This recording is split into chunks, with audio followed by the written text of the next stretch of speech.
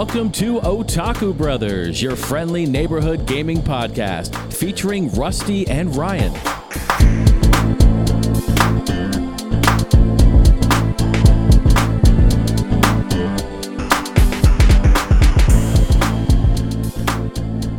Hello everyone, and welcome to episode 159 of Otaku Brothers.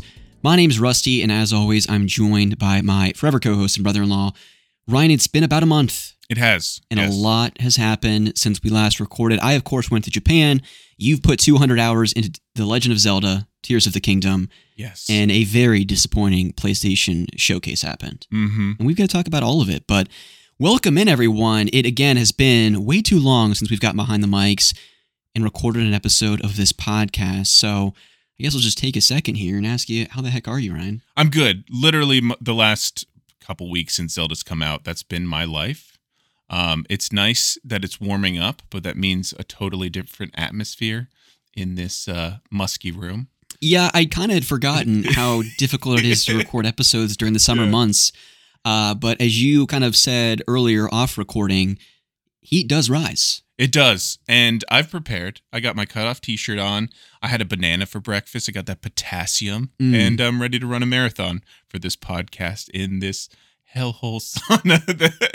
It is hot as Hades in here. No, it's not terrible. It's just I'm ready for this. It should be a good episode. Good stuff. But yeah, as I said, we have a lot to get through over the course of this episode. I'm super pumped to talk about all of it.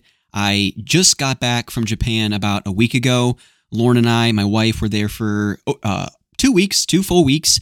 And so we get to break down all of that good stuff. Lots of stories to share. I'm going to talk about all of the adventures, game shopping. And if you are not aware, you should be if you're listening to this podcast. But I have a YouTube channel. I put a 1 hour and 15-minute video up not too many days ago, talking through everything that I picked up in the video game space. I even kind of put some Crane Game shopping winnings and Crane Game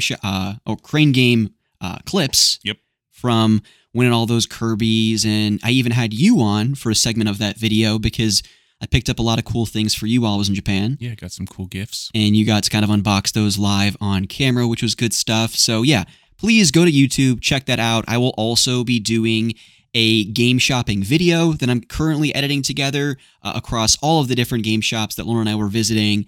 And then about a week or two after that, I'm also in the process of editing a bigger video capturing the entirety of the Japan experience, literally from the morning Lauren and I woke up and went to the airport all the way to coming back and being reunited with Scooby. So lots of fun things to share. I'm super pumped about it. And yeah, I think the words probably won't do justice here on the podcast. Yeah, no, it's hard. It's a great country. Mm-hmm. How's the jet lag treating you? So on the way there, it was, I would say, a lot worse. When I came back, I was waking up around 4 o'clock in the morning, and I thought I might as well be productive with my time. So I was organizing all the photos and videos here in the game room. I was on the computer, of course. I figured I might as well record a pickups video. Mm-hmm. So I did that maybe the second morning since we've been back. And I was waking up between 4 and 6 and then going to bed between like 7 and 9 those first couple of days. And I didn't feel too bad, but now I feel like around 12, 1, 2 o'clock in the afternoon, I'm hitting a wall. And I've been going to bed a little bit earlier the past couple of nights. So it's once definitely... you hit 30, it just 2 o'clock runs around. You're ready for your afternoon nap. Exactly. Yeah. But yeah, I think it hit me a lot worse while I was there or on the way there than it has on the way back. But yeah, jet lag's real. Yeah, for sure. I mean, it is from where we are here in the Midwest. It's 13 hours ahead in Japan. So a bit of a difference. Yeah, I was surprised to see you on. So we did the WhatsApp to talk, which was nice. But seeing you on around 6 o'clock, I was like, okay, they're up early today. Yeah. I guess that would be 7, right? Is it 1 hour ahead? Mm-hmm, mm-hmm. Okay. Yeah. That's not terrible. But yeah, we'll be getting into all of that and then some because, again, this is Otaku Brothers. Lauren and I. Again, it's been a while since we've gotten behind the mics. Hey, I could be Lauren today. If you're not awake yet, not caffeinated, I'll be whatever you want me to be. Yeah, but anyways, Ryan and I typically talk about our weeks, anything that's been going down, any relevant life updates we want to bring to the show. The biggest one this week I think will be my trip and experience in Japan. We also talk about the games that we've been playing recently. I think the most hottest release that we need to talk about, of course, The Legend of Zelda, Tears of the Kingdom, the very anticipated sequel to Breath of the Wild. Like I said at the top, Ryan's, I think, knocking on 200 hours door with that game. Yeah, and we'll get into it. I had to restart for stupid reasons. Yeah. And I showed Rusty, and he shook his head and rolled his eyes before this. So Yeah, exactly. It's Pokedex type related stuff. Yeah, so we've got to talk about that. I beat a couple games. I also recently finished Jedi Survivor, the sequel to Star Wars Jedi Fallen Order. So we're going to talk about a bunch of games, and then we're also going to at some point talk through the most recent PlayStation Showcase, which I found to be a bit disappointing, especially when you think about the last PlayStation Showcase, or at least the one where they revealed the PS5. So we'll be talking about that, and then also some predictions for next week, which will be the Xbox Game Showcase with Bethesda, more Starfield stuff, and then, of course, Keighley's Summer Games Fest. So a lot of fun stuff to get into. Yeah, for sure. So buckle up, sit down. Hopefully this episode finds you cozy, playing some games, sipping on a coffee, whatever it might be. Ryan and I have a lot to treat your ears with today. But figured before we get into my stuff, Ryan, any fun things going down in your life the past couple weeks? Not too much. I mean, it's mostly been in my apartment playing Zelda. Yeah. I did run a 5K the other weekend. Nice, good for you. And if you want to feel like death, run a 5K with a week of preparation. Yeah, I got it done. I got a medal, and I got to eat Chinese after. So it was a victory all around. You can't beat it. Was that like what level of trophy was that? I mean, as far as completion, at least a platinum. Okay. But as far as like performance goes, a bronze. Okay. So this is more of like a middle of the road trophy for me. You know, not necessarily a My Name is Mayo, but also not like Kingdom Hearts. Yeah, it was. Yeah, for you, it was probably like click this mayo jar 500 times, which isn't like a 10 time. It's not 100 time. 500's a lot of clicks. I mean, you're tapping on the carpal tunnel door at that point. So I think it's, around there. Probably a Foxyland. Yeah. Let's not go that far. Yeah. It's at least a mayo. Yeah, so I did it in, I think, 41 minutes. So average 13 minutes a mile. As far as the first attempt goes, I call it success. That's pretty dang good, man. Hey, you finished. Yeah, exactly. That's all that matters. Good for you. At halfway mark, one of our friends was there, like handing out water.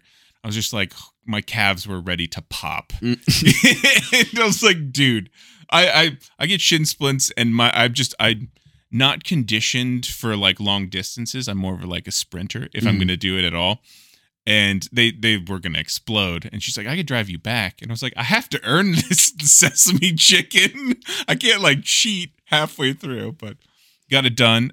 Besides that, my TV's been broken for a while.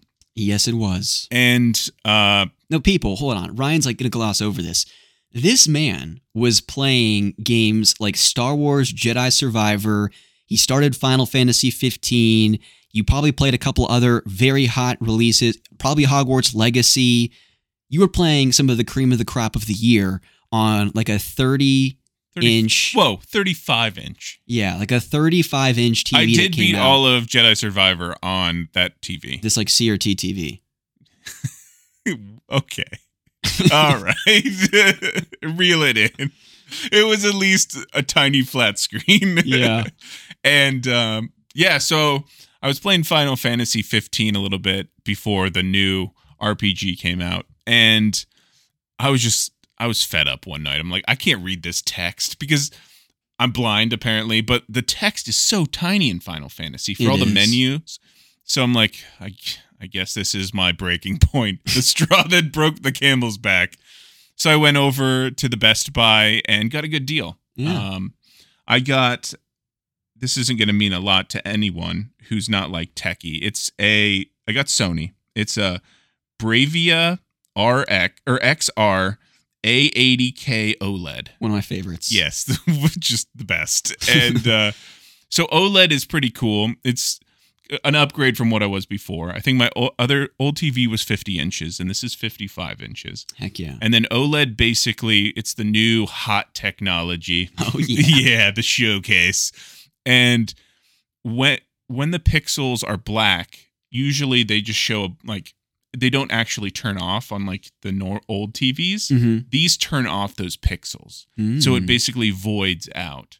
So in like space related shows like Space, the vacuum of space looks dead. Like it's awesome. Nice. So yeah, I'm really happy with it. Just playing Zelda on it. Zelda probably looks really nice. It looks really nice. And a lot of the game is black, like dark, for the underworld stuff. So it's been a lot of fun. Sweet. Good stuff, man. I'm glad you got another TV. Yeah, I'm glad me too. Because when you told me that you were going to play Final Fantasy 15 on the TV, I'm like, dude, you just got to upgrade. There's no way. I'm going to buy you a TV. What's nice, so I got a good deal on it. I was going to get the TV regardless. When I decided, I'm like, all right, I'm going to pull the trigger. And they're like, hey, the only one we had was returned by someone, and it's an open box. Are you cool with it? I'm like, do I still get a 5-year warranty on it if something's wrong? They're like, yeah, we do. And it's $400 off because someone opened the box and returned it 2 days ago. That's awesome. And they have to return it within like 2 weeks of buying it. So I'm like, dude, sign me up. $400 off and get like $100 gift card. And yeah, I'm happy. Sweet. Good stuff. And just in time to play the latest releases like Tears of the Kingdom, but you also have Final Fantasy 16 around the corner. Now, what are you going to do? You got to keep playing 15 before you get 16. I don't know what I'm going to do with Final Fantasy. I'm so, like, after Tears, and we'll get into it later, but I put 120 hours into my first playthrough and then restarted, and now I'm going through a second playthrough, and I'm like 60 hours in. And as far as RPGs go, I need something probably different after this and take a break before I go into like a 16. And that 16's coming out in like 3 weeks. Yeah. So it's coming up. Yeah, I don't know. I need to freaking get to a Final Fantasy at some point. You do. Start and stop. I've started and stopped like 3 of them at this point. I know. I'm keeping tally. 10, 7, 15. Yeah. I'll get there eventually. Maybe 16's the charm. Maybe 13. Yeah, dude, maybe 17 at this pace. Yeah. Rick. Well, good stuff. Yeah, what about you? But really just Japan, right? Yeah, pretty much. I think that by the time we last talked, I was mostly just prepping for Japan, kind of getting everything ready for work, getting ready to sign off.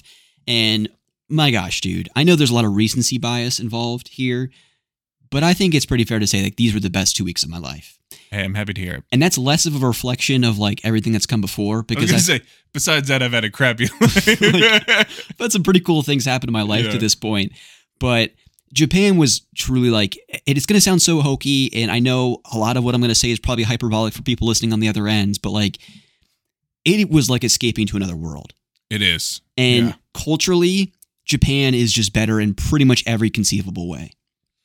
What do you think makes it better in every conceivable way? I think, first of all, the patience and respect people have for each other. Okay. The mindfulness that people have for other human beings. I mean, I kid you not, Ryan, going to Japan, because our country's kind of effed up. There's a lot going on every single day in the news. It's kind of hard not to be a bit depressed about what's going on in current events. Like, politics aside, just the way our country is going. Did you watch the news in Japan? No, I did not. I mean, outside of throwing some stuff up on social media just to kind of capture some of the highlights of the trip, Lauren and I were pretty disconnected. And I think that's what was so interesting, or one of the things that was interesting about being on the other side of the world, is that most vacations, Lauren and I, every single day, we're pulling up our phones and looking at pictures of Scooby. What do you think he's doing? Do you think he's okay? What do you know, like we're always thinking about Scooby, looking at pictures of Scooby. You know, we think about you guys and stuff like that. I don't even think we mentioned Scooby's name for the first week, which for Lauren and I, and you know how big of a deal that is. Yeah, like the listeners, that's crazy. Like, I mean, he is the closest thing to a child that Lauren and I have. And so we abandoned him from our minds for a week. Yeah, to do that is crazy. That just really goes to show how immersed we were in the experience. Yeah. But getting back to just culturally how much different it is than here in the States. When you're going to a different country, especially like last year when Lauren and I were in Europe, I was constantly more like mindful and aware of like, where's my wallet? How's Lauren doing? Is she okay? Like, we didn't want to get too far from one another because you just have to be safe and mindful when you're in a different country. Yeah.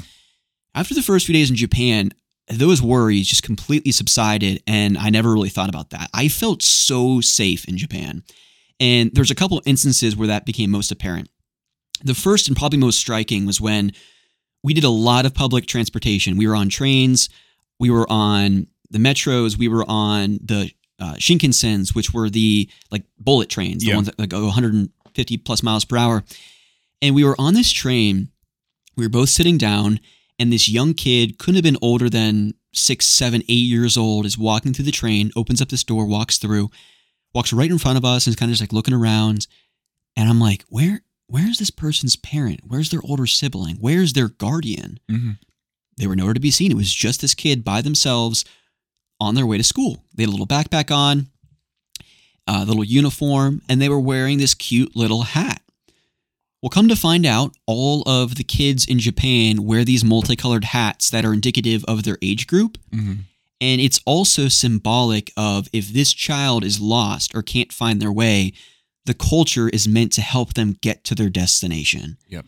And I just had this like moment of what in the world? Like if I had a child, I probably wouldn't let them walk down the street alone, let alone get on a train in the, I think, biggest city in the world in Tokyo. Yep. Like, it was so mind-boggling to think about or to see things like that. And just as a parent, to trust that your child's going to be okay, but also the independence it builds in the child growing up. Yeah. Like, they have to understand. A hell of a confidence builder if you're hopping on those trains. I mean, how efficient that train system is, but to like be able to like pick out where you're going, to make sure you get off at the right stop. Like, yeah. That's crazy. That kind of stuff was wild. And then like police officers there, the most they have is a baton. And then we touched down.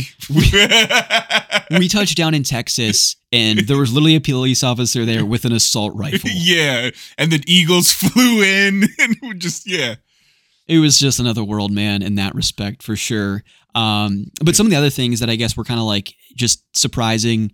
Anywhere we walked, when people were wearing backpacks, more often than not, they flipped the backpacks to be on their belly instead of their back.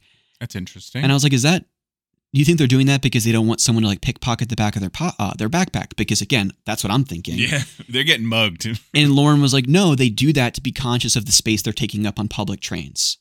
And I thought that is ridiculous because Americans would never do that. No.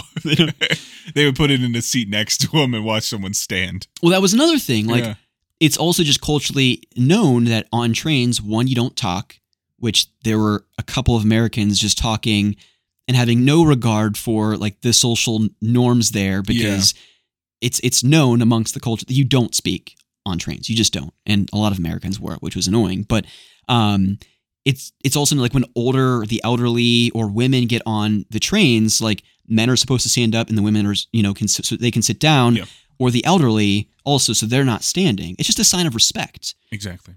Which was super cool.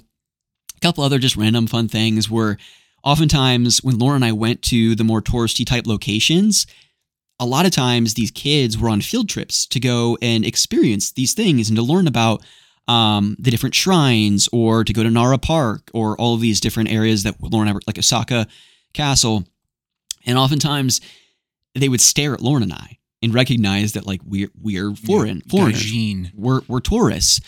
And a couple different times, one of the kids would say, hello. And I'd be like, hi. And then like all of them would just be like, hello. Like, because they were like practicing their English, and it was just so cool to see. And they were like super excited to be able to say hi, and say hello in English. And then as Lauren and I started walking away, they'd be like, goodbye. It was just this, simple things like that were so cool.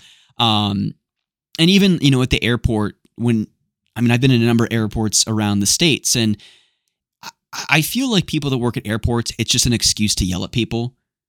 Mm-hmm. Take your shoes off, put your shoes back on, like take your iPads out if you have anything above, or bigger than a laptop, it needs to be out of your bag type of thing.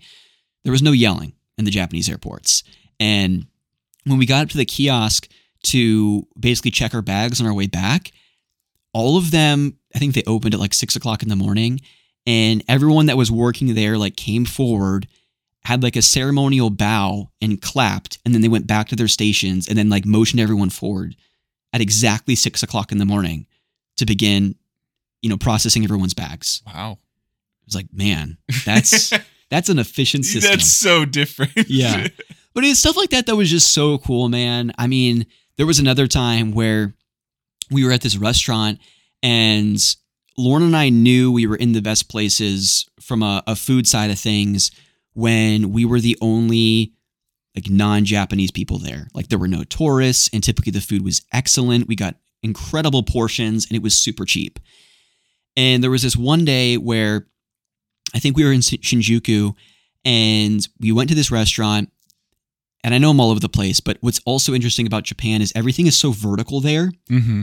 Oftentimes you'll go into these electronic stores or even restaurants where they'll be 2 or 3 stories high. And the electronic stores sometimes are 9 stories. And they have all kinds of random stuff that you can buy. But this restaurant that we went to, we got escorted to the second floor and we sat right in the middle of this restaurant. And it was so loud because everyone was just having conversation. Not a single person was on their phone. Everyone was just in the moment, talking with their friends, talking with their family, talking with their coworkers, whoever it was that they were with. And of course, Lauren being more soft-spoken, we were like basically screaming at each other, talking over the course of our meal, ordering food and stuff like that. And oftentimes you don't order, at least a lot of the restaurants that we were going to, you don't order from like an actual server. You have like these little iPad devices.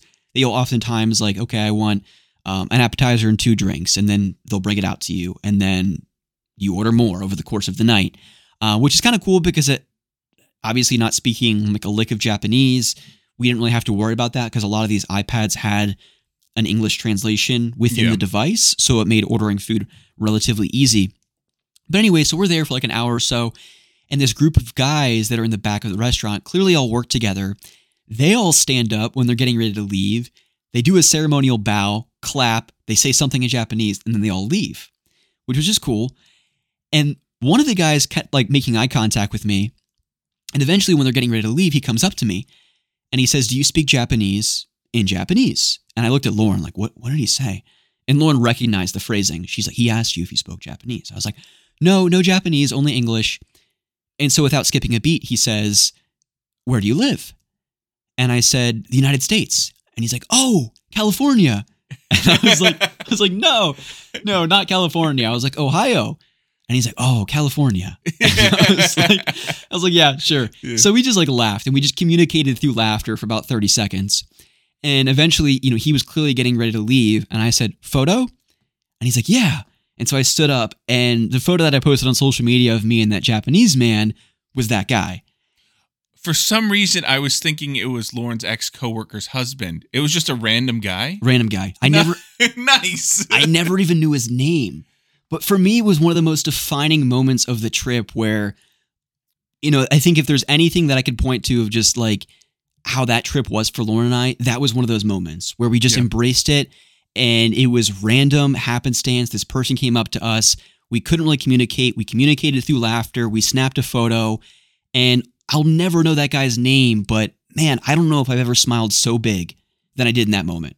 Yeah, I had something similar happen in Tokyo. It was just some random girls came up and like wanted a picture because they probably hadn't seen like a foreigner before. A bearded man as handsome as you. Yeah, exactly. In some plaid. And it's such a great culture. Mm-hmm. It's just focused around respect and the family, and it permeates into every aspect. Mm-hmm. And then you got the cool games, which are also awesome. Yeah.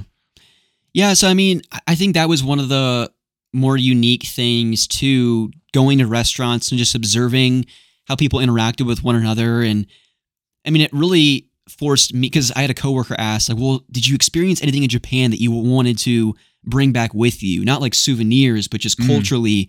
And I think for Lauren and I, it was just the idea of slowing down, both in our lives, but also meals are just so important to people over there because, I mean, the Japanese do work incredibly hard, long hours, but when they go out after work or they go out with friends, they're just so intentionally in the moment with those people.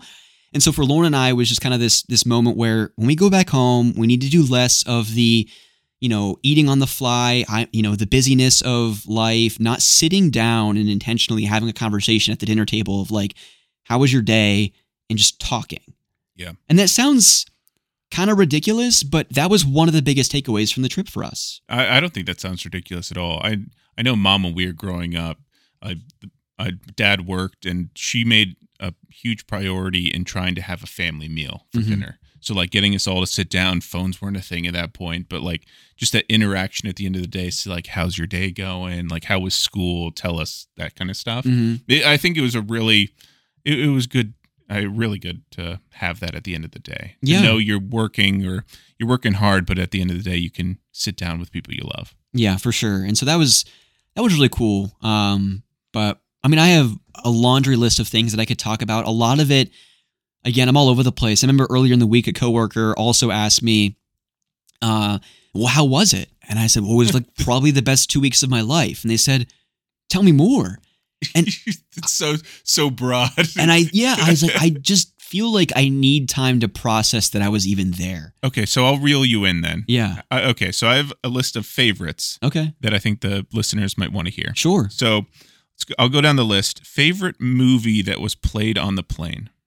Oh, wow, that's a good question. I watched like 10 of them, I'm sure. Yeah, like 4 to 5 movies on the way there, 4 to 5 on the way back.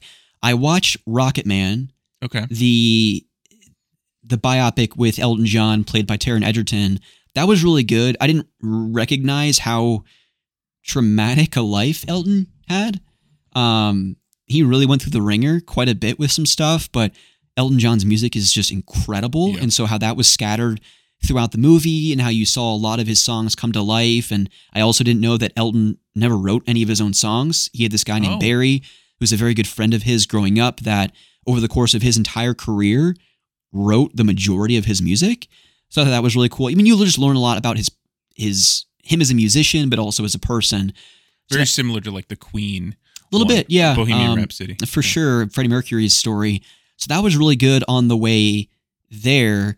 On the way back, I also watched a movie called Concussion, which was the one where Will Smith plays this Nigerian doctor who discovered CTE in professional football players. And I didn't know that he first discovered it in a Pittsburgh Steelers center. Wow. And there were a few Steelers after that also succumbed to CTE. And it eventually, like in the, I think 2009, 2010, the league had to officially embrace that this was a real thing. And there were severe consequences to playing the game of football, because early on, the NFL was trying to cover it up and cover up his case studies and everything like that. So that was really interesting on the way back. Watched a lot of other ones, but I'll leave it at that for now. Okay. Favorite snack on the plane? Did you get food on the plane by chance? We did. On the way there, we got, I would say, traditional American dishes like, I don't know, spaghetti and meatballs types of, I mean, that's not wings and hamburgers. Yeah, basically. Pizza.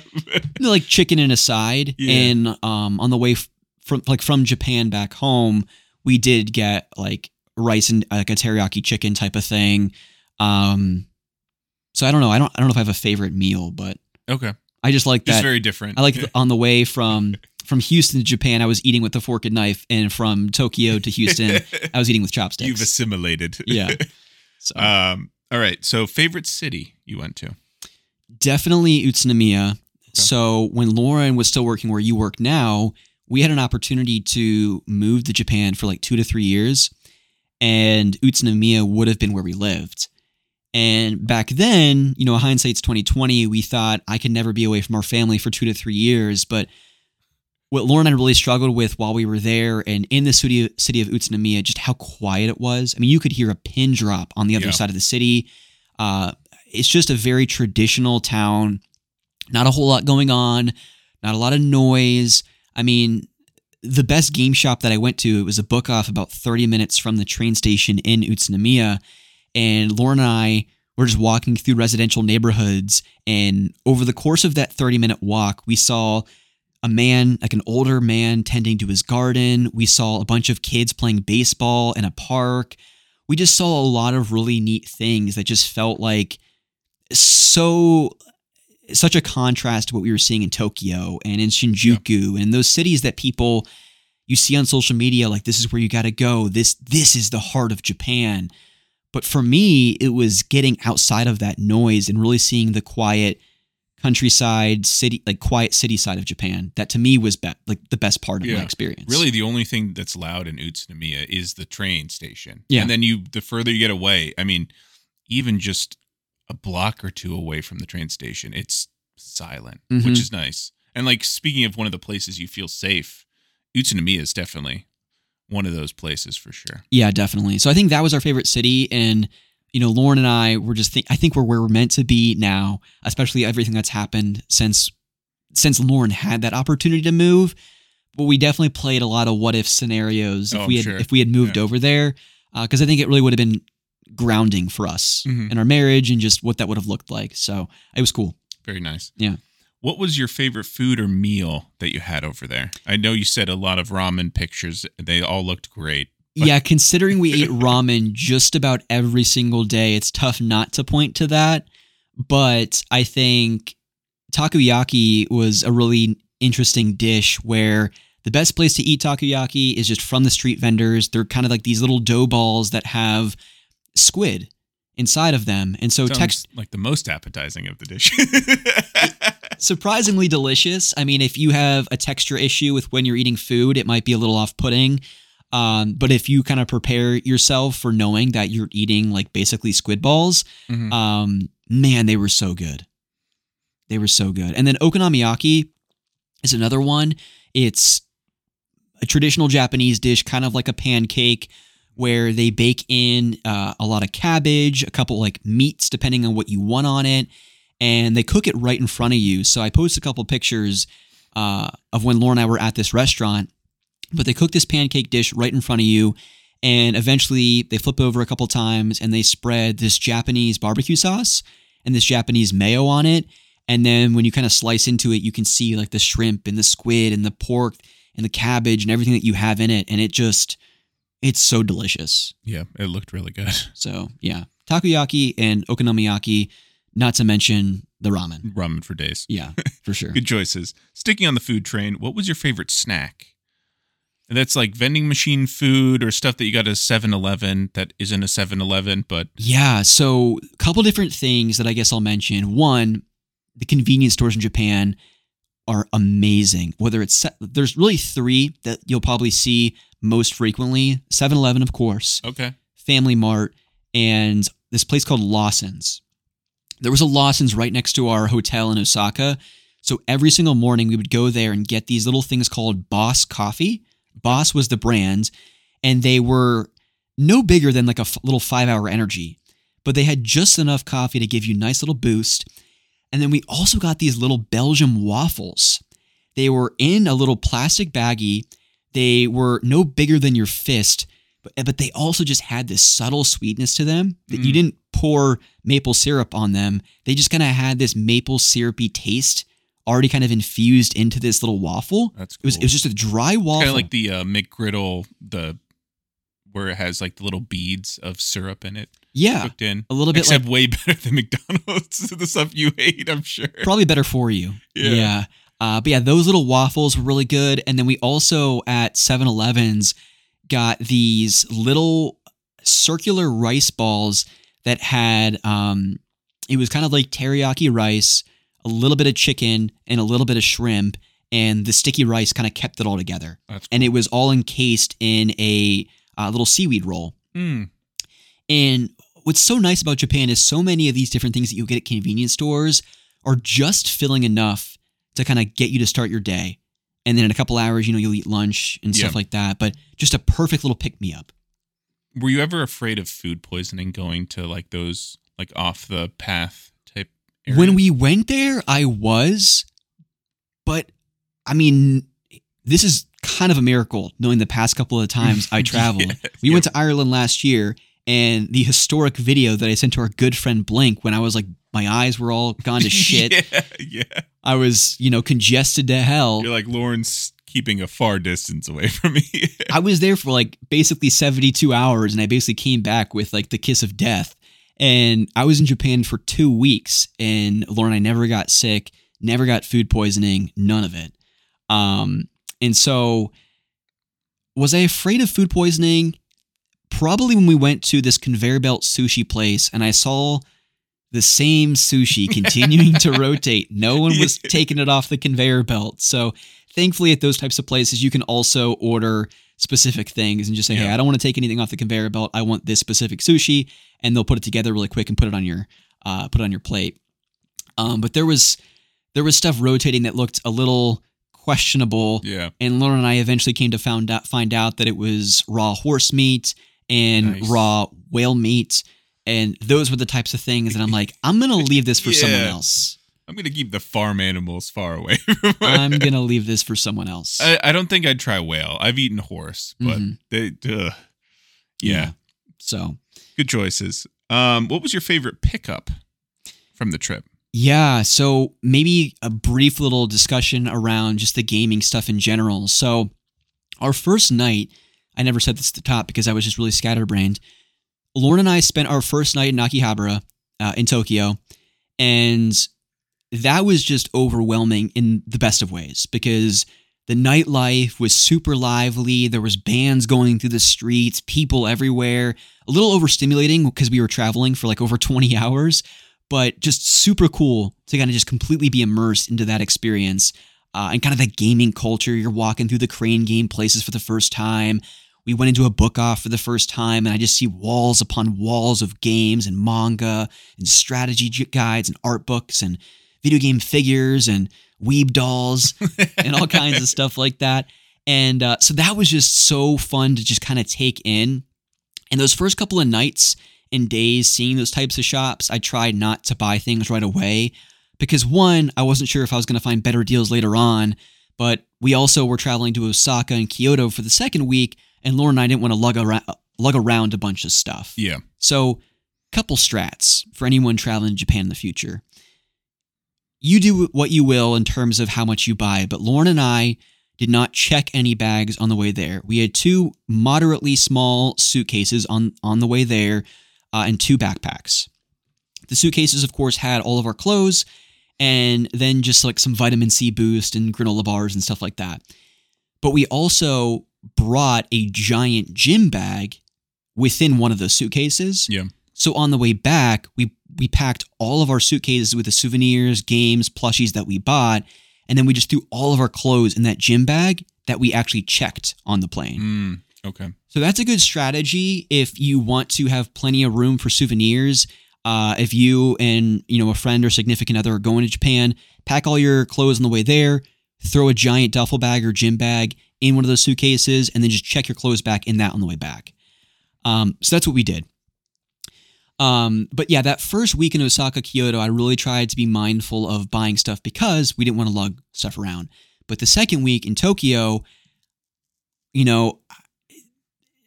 Akihabara, Super Potato, Hard Off, the book offs of the world, people just dream about going to some of those places. But when I went to Super Potato and I was seeing a cart-only copy of Super Mario World on the Super Famicom go for $30, $40, $50, I was like, this can't be what people dream about going to and buying. And so I told Lauren, hey, what if we go back to Utsunomiya? Because Saturday we were in Utsunomiya as kind of like a between cities type of trip. Yeah. Because Lauren had some coworkers that she wanted to eat dinner with and catch up with, which we did. And that day we went to that book off that was 30 minutes from the station. And I really didn't buy much because I thought, well, we're going to go to Tokyo and buy a ton of stuff. But in that Utsunomiya store, that's where I saw all those Dragon Ball Z figures for less than $10. Yeah. I saw a bunch of Super Famicom box stuff for less than $10. And I thought, maybe we'll find better deals in Akihabara, which was a mistake. Yeah. So you want to spend a fortune.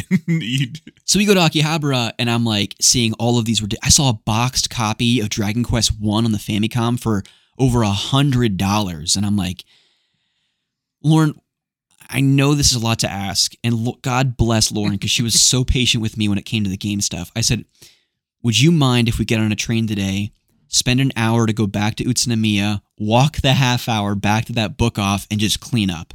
And she said, yeah, let's do it. So I was like, really? She's like, yeah, Rusty, the second week is meant to be for the game shopping stuff. Like, let's go. Let's do it. Let's find the good deals. Lauren's all right. I'm sure, yeah. I think she's a keeper. Yeah. She's like, I'm sure as hell not going to pay $100 for this. She's like, she's just seeing money flying out the window. She's like, all right, I will go anywhere. Yeah, so we went back to the book off in Utsunomiya, and that's where I cleaned up and got a lot of the stuff. And so, favorite pickup, I don't know if I can point to like one game. I think one memorable one was the giant Yoshi plush that I found. That was super cool. And then when Lauren and I were in a different book off in Utsunomiya, we found a couple different soundtracks that were super memorable, like the Theatrhythm box set, 5 CDs from the Theatrhythm Final Fantasy rhythm game. That was super cool. I got that for about $25. Got the Studio Ghibli kind of collection of songs CD for less than $10. Those are a couple favorites. But I talked about this in my pickups video, was when that first night in Akihabara, Lauren and I were in this random electronics store, and this J-pop music was playing. Yeah. And it was this song that just kept playing on loop, and it just got catchier and catchier every time I listened to it. And the music video was playing on this small screen in the back corner, and it was this song called Monster Girls. It is catchy. And it is very catchy. These women were dancing, and they were playing in front of thousands of people with all these glow sticks. Like, it looked like a total rave. Mm-hmm. And eventually, like, I did the whole ShamWow or Shazam, whatever, to figure out what the song name was. ShamWow, Shazam. Billy Mays. Yeah. And figured out it was it was this song called Monster Girls. And so later on in that book off, Lauren and I saw a physical CD of Monster Girls, and we of course had to pick it up. Okay. So that's Monster probably Girls. a Best memorable pickup. one as well. But last thing I'll say about the game shopping stuff, I mean, I've kind of alluded to it with Akihabara prices being insane. Do not be afraid if you ever travel to Japan to use the transit system, the trains, the Shinkansens, because very rarely were Lauren and I seeing non-Japanese people on the trains, and very rarely, if ever, was I seeing non-Japanese people in these book-offs in cities like Utsunomiya and Ueno and other random cities. Like, no one's going to those places to buy games. And that's where you're going to find an amazing suite of box stuff, great variety of games for next to nothing. So if you go to Japan, you're going to more than make up for your cost by getting the rail pass, getting a Suica card, and just getting on a train and going an hour any direction from Tokyo and cleaning up on game stores. Yeah, because you got to think it's all the locals who are so used to those prices outside of the touristy places in Tokyo. Exactly. And I saw some very, very sad fools succumb. I mean, there were people in a Super Potato like, look, honey, it's Super Mario. And they were just putting all of these Super Mario games in their bins, like $25, $60, $80. I got that for less than $1. Yeah, literally. Yeah, no, go watch his YouTube video because the prices are insane. Yeah. It's all right. So what was your favorite store in the same line of thinking? It was that book off. I mean, Book Off? it was, I mean, book off in general is kind of like a half price books of what you'd expect to see here in the States. Lots of books, CDs, Blu-rays, video games, figures, but the prices are much better in book off than they are here in the States in half price books. Very nice. You kind of went over it already. What was your favorite interaction with the culture? Definitely the guy I saw in that restaurant, and then also just the number of times that Lauren and I were walking in very tourist-heavy locations, and the kids that were on field trips would say hi to us. That was just so fun. Yeah. It was so fun. That's a good one. What was the most unexpected thing that happened when you were over there? Wow, the most unexpected. That's also a great question. I think it was probably the second week when we were in Shinjuku. We stayed at the Godzilla Hotel. And that was just a culture shock because of how hard people were partying. And so the day we got up, I think it would have been Saturday morning in Japan. We woke up around 4:00 because we had to make a 5:15 train. We finish packing up all of our stuff. We walk downstairs. We're walking down the streets to get to the train station. And people are still out on the streets partying, drinking, hanging out, just getting blitzed out of their minds. Yeah. And beyond that, people were literally passed out in the middle of the street. Because it wasn't like an area where cars were driving. Yeah. So, I mean, people were literally just asleep in the middle of the street. And no one was like forcing them to get up. Like the police weren't like walking around saying like, hey, I mean, there were police officers walking around to kind of monitor to make sure things weren't getting too out of hands. But I mean, they were just walking right past people. Just as far as places to like, as like cities to pass out in, that's probably the one you'd want to for how safe it is. Yeah. Like you're not going to get shanked or like mugged when you're taking a nap on the pavement. Yeah. I mean, this guy had a handbag, was in a full suit, and he was literally just asleep, just bored, laid out, looking up at the sky, mouth open, sleeping. Hey, I mean, the world is your bed. Hey, when in Japan. It's your oyster. When in Tokyo. When in Tokyo. But yeah, that was pretty surprising. Yeah, so the next night we were asleep on the pavement. Yeah. No, we never went that hard, Yeah. but yeah, some people certainly did. Yeah, that's interesting. Okay, getting into kind of Tears of the Kingdom product marketing type stuff. What was the coolest product marketing that you saw? I think it was just how there was just so much Legend of Zelda, Tears of the Kingdom, and even Final Fantasy 16 billboards, standees, and various electronic stores. Nothing extravagant, but when we were in 7-Eleven, it's very popular to get various fried dishes in convenience stores like that. And they had like these fried little chicken nuggets, and there was a little chicken nugget container in a 7-Eleven that had The Legend of Zelda Tears of the Kingdom imprinted on it. I'm just thinking of like a KFC bucket with like Zelda link on it. Yeah. Basically. Yeah, so that was kind of cool. Very nice. Yeah. And then what was the strangest place you saw marketing? What do you mean? Like KFC chicken or with link on it. Oh. What was the strangest place that you saw like Pokemon on the things that you brought? Yeah, there's probably a better example than this, because I'm sure we went into cosmetic stores a couple times because we wanted to get like face masks and stuff like that. I'm sure there's a better example than this, but this is a terrible example, but I can't really think of anything from like the cosmetic stores that we were going into. But One Piece was everywhere over there. Yeah. Heavily marketed on pretty much everything.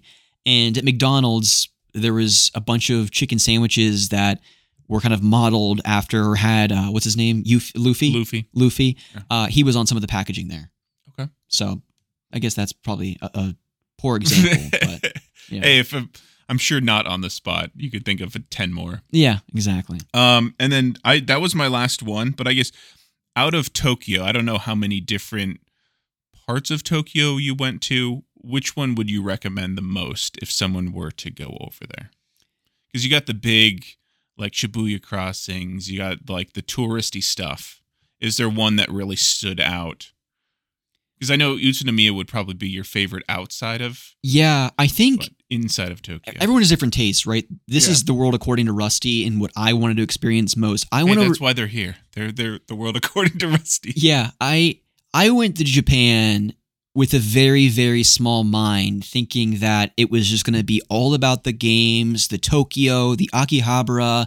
Like, I was going to spend, Lauren and I literally carved out an entire week to game shop in Tokyo. And I thought that was going to be the highlight of the trip, once in a lifetime opportunity. And I walked away from the Japan experience where I wish we only had 2 days in Tokyo, because I feel like you can see most of it in 2 days. Mm-hmm. The other thing I didn't mention, Lauren and I were walking on average 20,000 steps a day, like 8 to 12 miles a day over the course of 2 weeks. I don't even want to know how many miles we walked in total. Yeah. And so you can fit a lot in a day. And so if I could do it over again, Lauren and I would have spent more time in Osaka, more time in Kyoto, more time in Utsunomiya, because one, if I did want to do game shopping, I would have found much better deals there.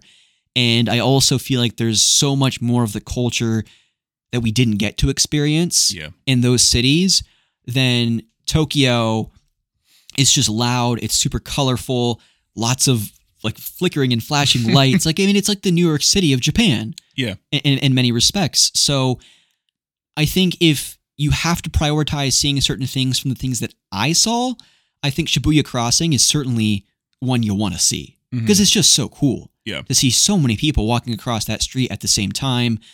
You also have the Hachiko dog shrine there, which is a cool little monument about this dog who was super loyal to his owner. He was constantly going back to the train station every day after this man would return from work. And then one day this man passed away either on the job or on the way to work. So Hachiko was waiting in the train station for his owner to return, and his owner never did return. And so unfortunately, this dog was kind of abused by a lot of the people walking through the train station. But once people understood that it was him waiting for his owner to come back, and they understood the loyalty this dog had for his owner, they ended up putting a shrine basically memorializing this dog. And cool. Hachiko now is a super popular tourist spot, and it's right in front of Shibuya Crossing. So like stuff like that's really cool. Tokyo Sky Tree, I'd really recommend people go and see. There's a difference between Tokyo Tower, which is a mini Eiffel Tower, and then there's Tokyo Sky Tree, two different things. I never saw the tower. I would recommend people go to see the Sky Tree because within that place, you have the Kirby Cafe, you have the Pokemon Center, you have an awesome Ghibli store where you can buy a bunch of merchandise from the Ghibli movies. So those types of things I'd recommend going to, but when it comes to game shopping, yes, go to Akihabara, go to a Super Potato just because of the novelty of it, but I wouldn't build your entire Japan trip and experience around that because there's just so much more things to see in Japan, and there's better deals to be had outside of just Tokyo. Yeah, for sure. If that makes sense. Yep. So, but yeah, incredible experience. I don't think it's a matter of if I go back, it's when. Obviously, it's super, super expensive and pricey to go over there. But once you are there, food and just about everything else is pretty dang cheap. Yeah, those ramens you were saying were like $7 for like a huge bowl. Yeah, I mean, the portions of ramen Laura and I were getting over there were basically double you can get anywhere near here for us. And half the price, more than that. It was wild. Yeah. So cool. So yeah, Sounds like a fun trip. That was Japan, man. It was an incredible experience. So good. But beyond that, Ryan, I set my alarm one of the days when I was in Japan for about 3:30 in the morning Japan time so that I could watch the PlayStation Showcase. I was surprised to see you in the Discord that early. Yeah, well, coming away from the showcase, I was a little disappointed in myself for waking up that early to watch it. Yeah. What were your thoughts at the top? For those that don't know, I guess, last week, PlayStation had a showcase. Typically, when they do these, PlayStation has two things that they typically do. They have State of Plays, which are normally focused around a particular game. They did one for Horizon Forbidden West, where they'll show like 20 minutes of gameplay. Some of the directors will talk about what you can expect from the game mechanics, things like that. And then maybe they'll do like 10 minutes of indies or some other games that we've already known about. Yeah. And then they have the showcases, which are, as the name would imply, meant to kind of showcase the catalog of games that we can expect over the next 6 months to year plus out. And rumors going around the industry were that, especially since this was bumping up against the Xbox showcase a few weeks after and Summer Games Fest, that this was going to be PlayStation coming to the table to show what this next leg of the PlayStation 5 journey was going to be, what we could expect from Spider-Man 2 and probably the next year, 2 or 3 out. Yeah. Maybe Wolverine, maybe Final Fantasy VII Rebirth, Remake Part 2, maybe a Metal Gear Solid remake. Maybe we're going to see what Blue Point's doing. Maybe we'll get a tease of Ghost of Tsushima 2. All these different things were kind of rumored or talked about or suspected based on what we were going into this conference thinking it would be, showcasing that next leg of the PlayStation 5's journey. Yeah. And we didn't get a lot of that. No, we got the big one that I was looking for is Spider-Man and a release date for that. We got Spider-Man gameplay, a shit ton of it, but we didn't get a release date yet. Still fall of 23, which is good. Besides that, I think the tweet that Xbox put out after that basically has all the games from that showcase and said coming to Xbox pretty much sums up this. There were some stick out ones like Sword Sword of the Sea, Mm-hmm. Tony Hawk Journey. Yeah. Besides that, I mean, not much to write home about. At least for, I mean, it could be for other people, but at least for the games that I play, I didn't see much that would really pique my interest. One thing was most disappointing for PlayStation fans like ourselves, and a lot of people listen to this podcast, is we've kind of come to expect the heavy first-party AAA experiences from Sony at this point, like Ghost of Tsushima, Last of Us, God of War, Horizon, and because they've kind of checked each of those boxes to this point in this new generation, we're trying to figure out, okay, well, what's next after Spider-Man 2? Not unlike Nintendo at this point of like, okay, we got Tears of the Kingdom, the game of the generation, but like, what's next? Like, we have no idea what's coming out on Nintendo for the Switch. And I think it could be, I mean, they set the bar so high with some of their past showcases. I mean, they're constantly showing us gameplay at these type of events. And yeah, like you said, releasing or showing us big titles. And it could be to their detriment when they have a smaller kind of heads up type show like this one, kind of lets the fans down. Yeah, I'm excited to see what they put out this summer. Coming out of this, I'm excited for Spider-Man, but besides that, yeah, a letdown for sure. Well, a little bit disappointing, but I think it's helpful to kind of put things into perspective of what's come before. And so I pulled a list of games that were shown in the PlayStation Showcase in 2020 when the PlayStation 5 was... You all right over there? Sorry, I'm aggressively beating up this table with my water bottle. Oh my gosh. I think it's helpful to kind of have some perspective of the PlayStation Showcase from 2020 when they revealed the PlayStation 5 for the first time, the console design. So if you can believe it, these were all of the games shown in one singular showcase. I understand that this was partially to hype up the PlayStation 5 and get people to pre-order the system and all that stuff, but I also think we're 3 years deep into this console, and not knowing what's around the corner outside of a lot of this third-party stuff is a little disappointing when you see all of the games that were revealed here. Yeah. So this is part of the list. We got Miles Morales, Ratchet & Clank Rift Apart, Gran Turismo 7, Sackboy: A Big Adventure, Ghostwire Tokyo, Project Athia, which ended up being Forspoken, Okay. Kena: Bridge of Spirits, Stray, Astro's Playroom, Bugsnax, Resident Evil Village, Returnal, Demon's Souls Remake, Deathloop, and Horizon Forbidden West, and then they close the conference with the PlayStation 5 reveal with that super sexy design of beads all those little beads coming together to form this. Like, that is the showcase of a lifetime. I understand we can't always have that because these AAA games take like 8 years to develop, but like, holy moly. That was Games Fest, not a showcase? That was a PlayStation showcase. Oh, okay. Which is what we just got a week ago, and by comparison, I mean, last week could have been a state of play, and I never would have known the difference. Because that's kind of what it felt like. So in the me. hierarchy of the PlayStation type events, what's the least to the most? Showcase is supposed to be their biggest. It is. And then state of play is like, yo, hey, this game is coming out kind of thing. Just really tiny. And then sometimes they'll do like a PlayStation Indies thing for like 20 minutes or something like that. Okay. Yeah. Yeah, then, I mean, then this is even a bigger letdown if this is supposed to be their big thing. I think I don't know if it's fair to compare to 2020 when they're launching, like saying, hey, this is the start of a generation. For sure. 21 would probably be a better comparison. I can't think of what would be coming out in 21. But Well, I think they probably showed a lot more gameplay for a lot of the games that I just listed. I think that's when they also may have dropped the God of War Ragnarok reveal and said that was coming at the end of 2021 or something. And that was probably a Spider-Man 2 type reveal as well. The tease, yeah, with for sure. Venom. Yeah. Well, because in that one, not only did I think we get the God of War Ragnarok tease, we also got Spider-Man 2, and then right after Spider-Man 2, we got the Wolverine tease from Insomniac. Yeah. So some real heavy hitters. I mean, I don't think I was surprised about anything from this one, partially because I think the big surprise, even though it's going to be multi-platform, was the Metal Gear Solid 3 Snake Eater remake. Yeah. And because that was leaked a couple days early, then that wasn't even a big reveal. But I also feel like they started out really slow. There were a couple of games that I can't even really remember what kind of kicked off the showcase. And then in the middle, they probably had Metal Gear Solid 3 remake. and a couple other smaller games, and then they ended with Spider-Man 2. And when they showed Spider-Man 2, I was like, okay, one more thing, right? We're going to get a Wolverine gameplay sequence. There wasn't a big reveal. Yeah.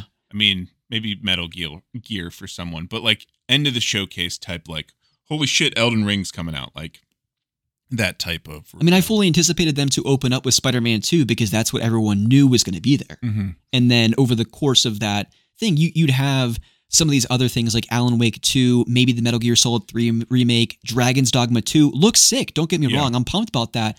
But so many of these games really felt at home in Keighley's Summer Games Fest. Like, for him to get dibs on stuff like Alan Wake 2, Dragon's Dogma 2, even Sword of the Sea, Phantom Blade 0, all of that to me seems very at home in Keighley's Summer Games Fest. Not necessarily the PlayStation Showcase, where I was totally anticipating us to get a tease for the next Astro game. Even if it was VR2 exclusive, we would have gotten something there. Blue Point, we don't know what they're working on right now. The last game they did was Demon's Souls Remake. Apparently they're not doing a remake, they're doing a new IP, which is exciting. We have no idea what it is. Last of Us Factions, the Last of Us multiplayer game wasn't there.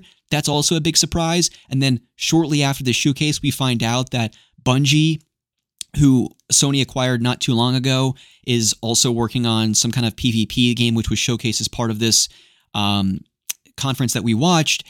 They sat down with the team building out Last of Us Factions and said, yo, this game has problems.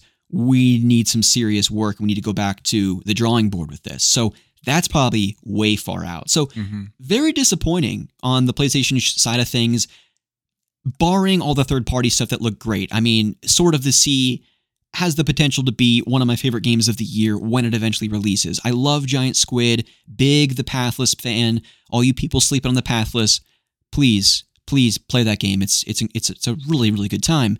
So that kind of stuff I'm excited about, but I was just going into this with maybe expectations a little bit higher than they should have been. Yeah.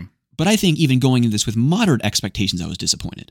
Yeah, I think that's fair. So it'll be interesting to see what happens over the next couple of weeks. And certainly if PlayStation, once Spider-Man 2 releases, maybe they're holding things tightly to their chest. There were also words being spread around the internet and certainly Twitter about Sony had a bunch of trailers they wanted to show. One particular source said they even saw some of those game reveals behind closed doors, but for whatever reason, Sony didn't show them in this showcase, which to me is BS because why would they do that? Why would they wait? Or unless, and this is just getting into like the ridiculous conspiracy theory sphere, if they were waiting to see what Xbox shows to answer it and to basically answer to that call and say, okay, well, if they've got that, we've got these things. I don't think that's what's going on here. Usually PlayStation's the one to lead and Xbox is the one to follow. Yes, not just in like dates wise, but as far as like big releases, Sony's the one that's really, they usually throw out what they have, like all at the fan kind of thing. They do. So if I had to guess what's going to happen, summer will come and go. Spider-Man will release in September, and then around October, November timeframe, PlayStation will announce another showcase. That's where they're going to formally reveal the PlayStation 5 Pro or whatever consoles, whatever iteration of the PlayStation 5 they're currently working on. And then as part of that, they'll reveal the Wolverines, the Ghost of Tsushima 2s, and maybe some of these other games that are in development. Monster Hunter. Yeah, maybe. Well, with Dragon's Dogma, I don't see them cannibalizing, or like because Capcom was already there. But I think the new Monster Hunter, not Switch, is going to be announced soon. Just because they did the final update for Rise, that's just coming out here in a couple weeks. Could be at Summer Games Fest. You never know. Yeah, that's what I'm thinking. So I'd be happy with that. Yeah, but yeah, I think it's going to be later on this year that they're showing us their kind of timeline. Yeah, but a couple other things I want to rattle off here. So, Assassin's Creed Mirage coming October 12th. You know, your boy Ari Lewis 2011 was pretty pumped about that. That looks like they're going back to the old school roots of Assassin's Creed. No giant ass open world that takes you 400 hours to beat like Valhalla. This is going back to the more kind of stealth focused of those earlier Assassin's Creed 2, Brotherhood 3. I'm pretty pumped about that. That'll be a day one. But how are they going to have microtransactions if you can't level gate missions? Hey, Ubisoft always finds a way. That's True. They always find a I'll way. buy that unicorn DLC or whatever bullshit skin they want to sell me. Yeah. They'll always find a way. Spider-Man 2 looked incredible. We briefly talked about it. No surprise there. Metal Gear Solid 3 Remake. Maybe this is the time that we finally go deep on MGS, Ryan. We'll see. Yeah. We'll see. We also, as part of the announcement, got a Metal Gear Solid Master Collection containing many of the earlier games. So I think there was Metal Gear Solid 1, 2 Sons of Liberty, 3 Snake Eater coming to, I assume, PlayStation Plus in some capacity. I'm not sure if they're doing like a soft remaster of some of these games. Well, you played one, a year or so ago as a Gentleman's Challenge or something like that, and you said it sucked. Well, Is 3 good? I don't think they suck. I think it's more... You quit because you hated it. Well, You're like, this is not fun at all. Well, I had a save file issue where I lost a tremendous amount of progress, first of all, when I was playing the first game. But I also think that control-wise, if you didn't play Metal Gear Solid on the PlayStation 1 growing up as a kid, going and playing a game like that now is a little bit of a steep learning curve to like get me it. with 007 on the N64. Well, that game's just perfect. I think that's more of a you problem. Well, me trying it, it was rough. Yeah. But yeah, no, joking aside, I think, Metal Gear Solid, I'm sure everything that people say about that game and it being one of the best to ever grace our eyes is true. But when you're playing it nowadays with how far games have come, it's a little bit difficult to get your head around from the control side of things. But Metal Gear Solid 3 Remake, I'm pretty pumped about that. And I definitely need to give that series its fair shot at some point. Alan Wake 2 looks creepy as hell. I really enjoyed the first Alan Wake on the Xbox 360, where you play as this writer. It's very Twin Peaks, kind of like it's survival horror, but not in the sense of your Resident Evils and Silent Hills. But Alan Wake 2 seems to be taking things to a completely different level with the horror elements, jump scares. It almost looks kind of gross, like some of the Resident Evil type stuff. So I'm pretty excited to play that. That comes out October 17th, just in time for all of the spooky season festivities. So that's pretty cool. Dragon's Dogma 2 looks like great. a slick... too many people slept on Dragon's Dogma 1, a great third-person action RPG that had this fun mechanic called the Pawn System. So you play in this big old grand open world. You can recruit 3 other party members. There's a social aspect to it too, where you can go into this different dimension and recruit real life players who have created these NPCs for you to use in your game, which is kind of neat. So I have to imagine that'll carry over into Dragon's Dogma 2. Can we just talk about how Capcom has been on an absolute tear recently? Resident Evil 4 Remake. Recently, Street Fighter 6 released. I think it's like a 92 on Metacritic. Yeah. And Monster Hunter World 2 has to be around the corner. Yeah, I mean, I was watching the Dragon's Dogma trailer last night, I think, to prepare for today's recording. I'm like, they're up there with FromSoft as probably my favorite studio. Like, they're fantastic. And especially for how much you played Resident Evil 2 Remake. Yeah, I mean, I haven't dove too far into their catalog, but for the games I've played hard. Yeah. But yeah, just consistent quality. Mm-hmm. Yeah, they're doing it right over there, for sure. People need to take notes. No doubt about it. I mean, if you have to look at the people who are just crushing it right now in the video game space, Insomniac. Mm-hmm. I don't know what kind of a ship they're running over there, but like the fact that within 4 years, Marvel Spider-Man came out, and then a few years after that, Miles Morales, Ratchet and Clank Rift Apart, and I think there's one other one in there that I'm missing. But then Spider-Man 2 and Wolverine are also in the pipeline. Yeah. Crazy stuff. And then Capcom is just on another level with their remakes. And, you got Street Fighter 6, Dragon's Dogma 2. I'm assuming Monster Hunter. Well, all the Monster Hunter games. Yeah, they're all great. Rise, Sunbreak, all that stuff. So, good stuff. They're doing good things out there. And then Phantom Blade Zero. This looked kind of cool. Kind of a slick, flashy hack-and-slash RPG similar to Devil May Cry, where you play as a samurai-looking character. Yeah. That really looked fast-paced. super fast-paced. Yeah. Yeah, that looked pretty sweet. I don't know if I'm going to pronounce this right. Neva, from the creators of Gris, a beautiful indie platformer with the watercolor painting aesthetic. Yeah, this was the one with, like, was it the cat or the deer or something like that? I think that the dog just casually died. Yeah, right at the beginning of the trailer. that's what it was. It was the dog dying, and there was a puppy there, and they mourned like the mom's loss, and it was like, holy crap! All right, yeah, one of those indie games that just rip out your heart right at the beginning of the game. Yeah, it's so like the start of Up. Yeah. You're like, wow, all right. This is how we're starting this movie. Yeah, all aboard, people. So that looks good. And then last but certainly not least, probably my game of the show, Sword of the Sea, Giant Squid's next game. Big Journey vibes. As you said, you have a skateboard. You're just like doing it up in half pipes and all that kind of stuff. So that looks absolutely incredible. And our boy, Austin Wintory, returns to compose the soundtrack. Very nice. Because why not? So, overall, some really nice games shown. I can't knock it too hard because we got some good stuff. I just felt like I said many times at this point, most of those games belonged in Keighley Summer Games Fest, and there just wasn't a whole lot of first-party Sony stuff that we know about at this point. Yeah. Outside of Spidey. Yeah. So, which isn't a bad thing. Spidey, they went on for like 10 minutes of Yeah. gameplay. I know Pete was like, do I even need to play this game? Because I've watched the entire game already. Yeah. In this, I like the darker take on it though. Yeah. With Venom. Yeah. That'll be an interesting. And I think you can, at will, like throughout the entire game, switch between Miles and Peter. That's going to be sweet. Which will be awesome. Yeah, I'm looking forward to seeing how they kind of tag team that in missions, because I'm sure we saw it, right? Like, you were playing as Spider-Man possessed by Venom, and then you just tapped into Miles. The UI change was really cool for Miles as well. Yeah. It was like into the Spider-Verse type, like, flair to it. Yeah. Which is awesome.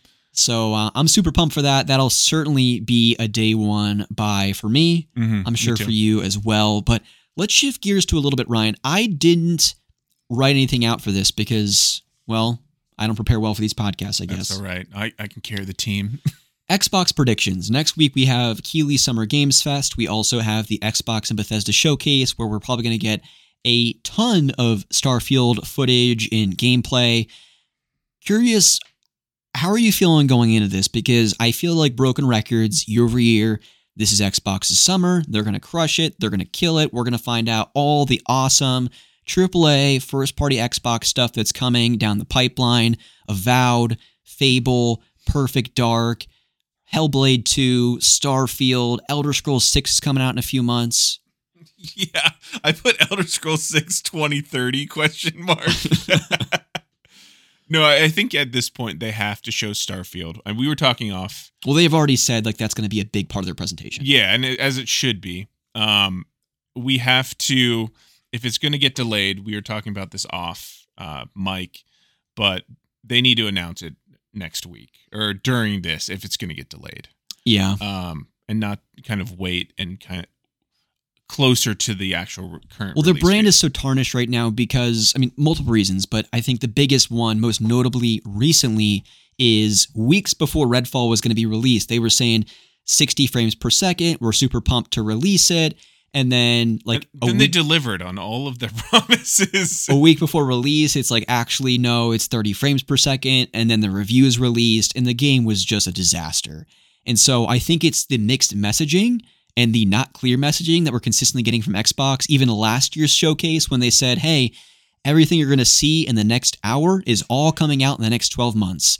I don't think, let me check my notes, anyone's playing the next Hollow Knight Silksong. Mm-hmm. And that was part of that showcase, right? So, and there were a number of things shown there that, Starfield being another big one that hasn't released or hasn't been released to the quality that people were expecting. So, double downing on that clear messaging angle, if there's even an inkling, and at this point they have to know because we're 3 months away from the supposed 3.5, 4 months away from the supposed launch of Starfield. If Todd Howard and team feel like they're not going to be able to deliver this game to the level of quality that Skyrim released with, which, yeah, the usual Bethesda bugs, but still game of the year material. Yeah. And what you'd expect from even Fallout 4 at launch, they have to announce on that stage, like, hey, to deliver the best experience, we've learned our lesson with Redfall. We apologize. That's not the Bethesda we want to be. We are going to give you the best, most ambitious space exploration RPG you have ever seen known to man, but you're going to have to wait until January because we need a few extra months to polish this thing up to make it the best game it can be. And if they do that on this stage, one, good on Xbox for owning that message. Would this be their second delay if they were to delay? I think so, because originally it was 11/11/21, and then they pushed it. No, 11/11/22, I think, and then they pushed it to spring of this year, and now they pushed it to September. So I think this will be like the fourth delay. Cool. Which I don't care. This is all hypothetical. I mean, Tears of the Kingdom was delayed a year, and it was bug fixes, and it's Game of the Year material. So, I mean, not that Starfield isn't. I mean, I'm hoping it comes out and it's great. I hope it comes out in blows September everyone's too, mind and carries this year's worth of. You can Xbox only have games. so many L's though, where it's just like, damn, people like. Yeah, I hate sounding like a broken record. I want to be pleasantly surprised. I mean, it'd be pretty easy to come off and show PlayStation up or Sony up after this current last showcase. They don't have to do much. Yeah, so I mean, come out and destroy with Starfield. Mm-hmm. I'd love to see Ori 3. That would be the thing that I would love to see. If PlayStation, if they were to, after this Xbox showcase, come out and say, all of these games coming to PlayStation Plus, that would be a hilarious troll for a company. I don't know. I think the Japanese are a little more respectful than that, but I think it would be hilarious as a response. Yeah, I think the big ones would be, I mean, we're not going to see Elder Scrolls 6. No.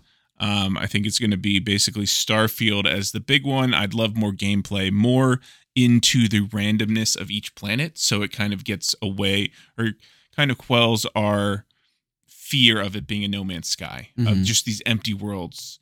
I'd love to see them go more into that. Yeah, I don't know. I think we'll see. Let's just go down the list here from memory because I don't have a list up. But the have to sees, I feel like, or like the guaranteeds. We certainly have Starfield. Mm-hmm. We have Forza Horizon 5. That's like, or Forza Motorsport 5. I think that's the more realistic one. Yeah. I think those are guarantees. I think Hellblade 2 is got to be a guarantee because I thought that game was supposed to come out like last winter. I was going to say, it's been a while since we've seen a trailer. So Hellblade 2, Starfield, and Forza Motorsport 5. Those are, to me, the only three lock-ins. I think beyond that, then we start getting into, we have to see that, right? It's been a little while, right? We have to see Avowed, right? Avowed is that kind of fantasy first-person RPG. Yeah, this generation's Skyrim. Yeah, like that is a capital R, R.A. Lewis 2011 type of game. Like, we've got to see Avowed. So I hope we see Avowed. And then Please give us this game. But then beyond that, it's just to me. I don't want to see cinematic trailers. I don't care what games they show us at this point. I want to see gameplay. Like Spider-Man maybe have gone over the top with the amount of gameplay, but like for each, it can't just be all cinematic trailers. We need to get in the game. I think Phil Spencer knows what he has to do, and I think he's going to bring the gameplay. I just think it's a matter of which games we're seeing. And so, again, the other games that I hope we see. Well, I don't know if he knows what he needs to do, because during the interview of post Redfall, he said, it's not about the games, it's about the hardware, or whatever bullshit he did on that podcast. I think he was in the heat of the moment, and it's difficult when you have four people drilling you with difficult questions when one of the biggest game studios published this first-person shooter, and it was a disaster at launch, and he knew that his teams were deliberately lying about the 60 frames per second weeks before release, or months before release, or whatever it was, and he basically had to fall on the sword for all of that, which he did a good job. He took it to the chin. Phil Spencer's been really good at doing that, and that's why I think he's going to kick off this Xbox Game Showcase and say, and I truly believe he's going to take that stage and say, listen, we know that we've royally screwed some things up more recently. We haven't been honest. We haven't been true to our word. Last year, we said every game was going to be coming out in the 12 months. We didn't do that. And so I think it's probably in their best interest to not tie numbers and dates to some of this stuff, right? I mean, I think Starfield need to be honest about the release date. But in terms of like all these games are coming out in the next 12 months, you never know what's going to happen, right? Yeah. Things get in the way. So I don't think it makes sense for them to lock themselves into an all 12 months type of deal. But I think he's going to own the messaging about the Redfall and the delays of other games or whatever, and the joke about not seeing gameplay. And he's not going to make it long. He's going to be super brief and just say, listen, we're going to let our games do the talking. And then cue just game after game after game after game. Now, where, again, things become a little bit questionable is the heavy hitters, the Perfect Darks. There's no way we're seeing Perfect Dark. That game is years upon years upon years away, in my opinion. Yeah. I think the only game in the Pipe Dream catalog, and the Pipe Dream catalog to me includes Fable, Perfect Dark, that Indiana Jones game that they had teased many, many years ago. Those are probably the biggest three for me. Fable, Perfect Dark, and the Indiana Jones game. I think the only game out of all three of those, maybe even include Avowed in there, I think the only games we see out of those are Avowed, and Fable to me is a stretch.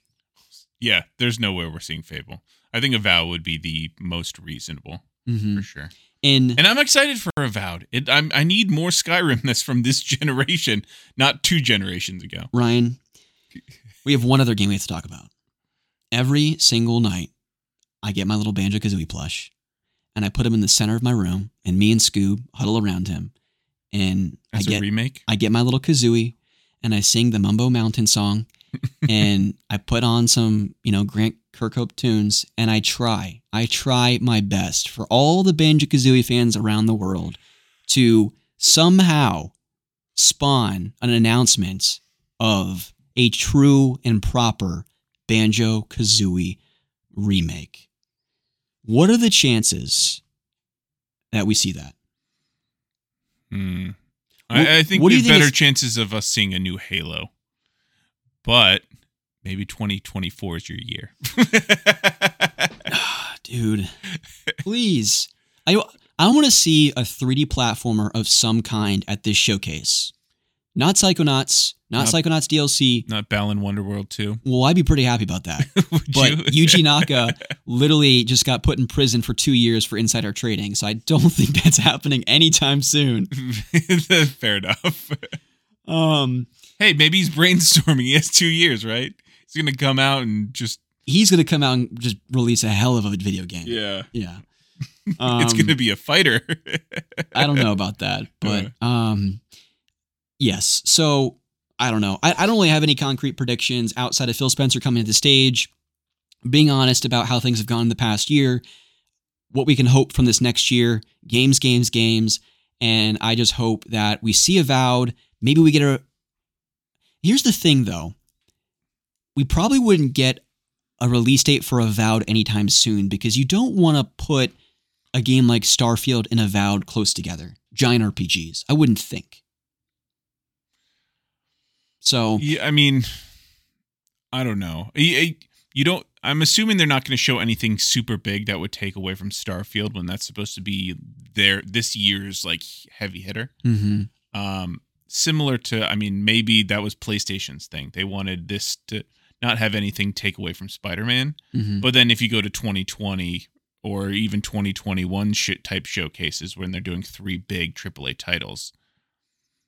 Problem is PlayStation has a lot of big AAA titles that come out consistently, whereas Xbox doesn't or hasn't. So I don't know. We shall see. I'm not getting my hopes up too much, but I'm not asking for much. I mean, all I would like to see is more Starfield. Either delay it or lock in the release date of September. I would love to see a little Fable tease. Doesn't have to be a ton. And Banjo-Kazooie. I feel like that is asking a lot, but you know what? I've had like 5 years of disappointment. So I need something. I need something from Xbox to justify my Series X to not just be a recently Studio Ghibli Blu-ray player. Because that's basically all it's been. Which is great, because the Studio Ghibli films are wonderful. But I would love... But now you can do it on Xbox or on PlayStation with HBO Max, and you can shelve the Xbox. I would love... I want another reason to do Game Pass. Yeah. You need to give me a reason to do it. Let's renew it, man. Let's renew it. Give me a reason. Yeah, exactly. Ori 3, Banjo-Kazooie, Fable's coming out in 2 months, Starfield in 4 months, Avowed in 6 months. let's not get ahead of ourselves. I want one of those, at least one of those. But Perfect Dark next year, baby. yeah, Bringing back Fable tomorrow on a Monday. Can you imagine if they shadow drop something like that? Is today Saturday? Shit. I mean, in 2 days. If Where they- are we? This heat is getting to me, dude. Holy crap. It is hot in here. Yeah, no, for Xbox, we want to love you. Give us a reason to. Please. It's been a couple years, but we're ready to get back in that relationship. Get in the Discord. All right, let us know, what are your dream predictions? What are your we need to see it? It's been too long, and anything in between. We love to hear from you. This is the time where we get most excited as people who love video games, because we get to dream about these different showcases, what's going to be shown for the first time, what's going to be revealed, the updates for games we've been expecting to hear from, but we haven't heard from in a long time. So get in the Discord, join this fun discussion. I know Ryan and I have been negative Nancy's for both Xbox and PlayStation, but PlayStation really didn't show up the way we thought they would, and Xbox remains to be seen here 1 week away. And we didn't even get into the Keighley Summer Games Fest. It'll be interesting to see what he brings to the table. Hopefully no one sneaks in. I'm sure the security measures are going to be pretty tight, Yeah. given what happened at the Game Awards. We don't need to hear anything about Bill Clinton and his... Yeah, whatever his new religion or whatever he formed. Yeah. Oh my gosh. Keep those kids out of there, people. All right. Only the professionals at these showcases. But Ryan, what do you say we refill our coffees, take a quick break, and we come back to talk about Jedi Survivor, Tears of the Kingdom, and all the other fun games we've been playing recently? I'm completely down. All right, do let's it. do it.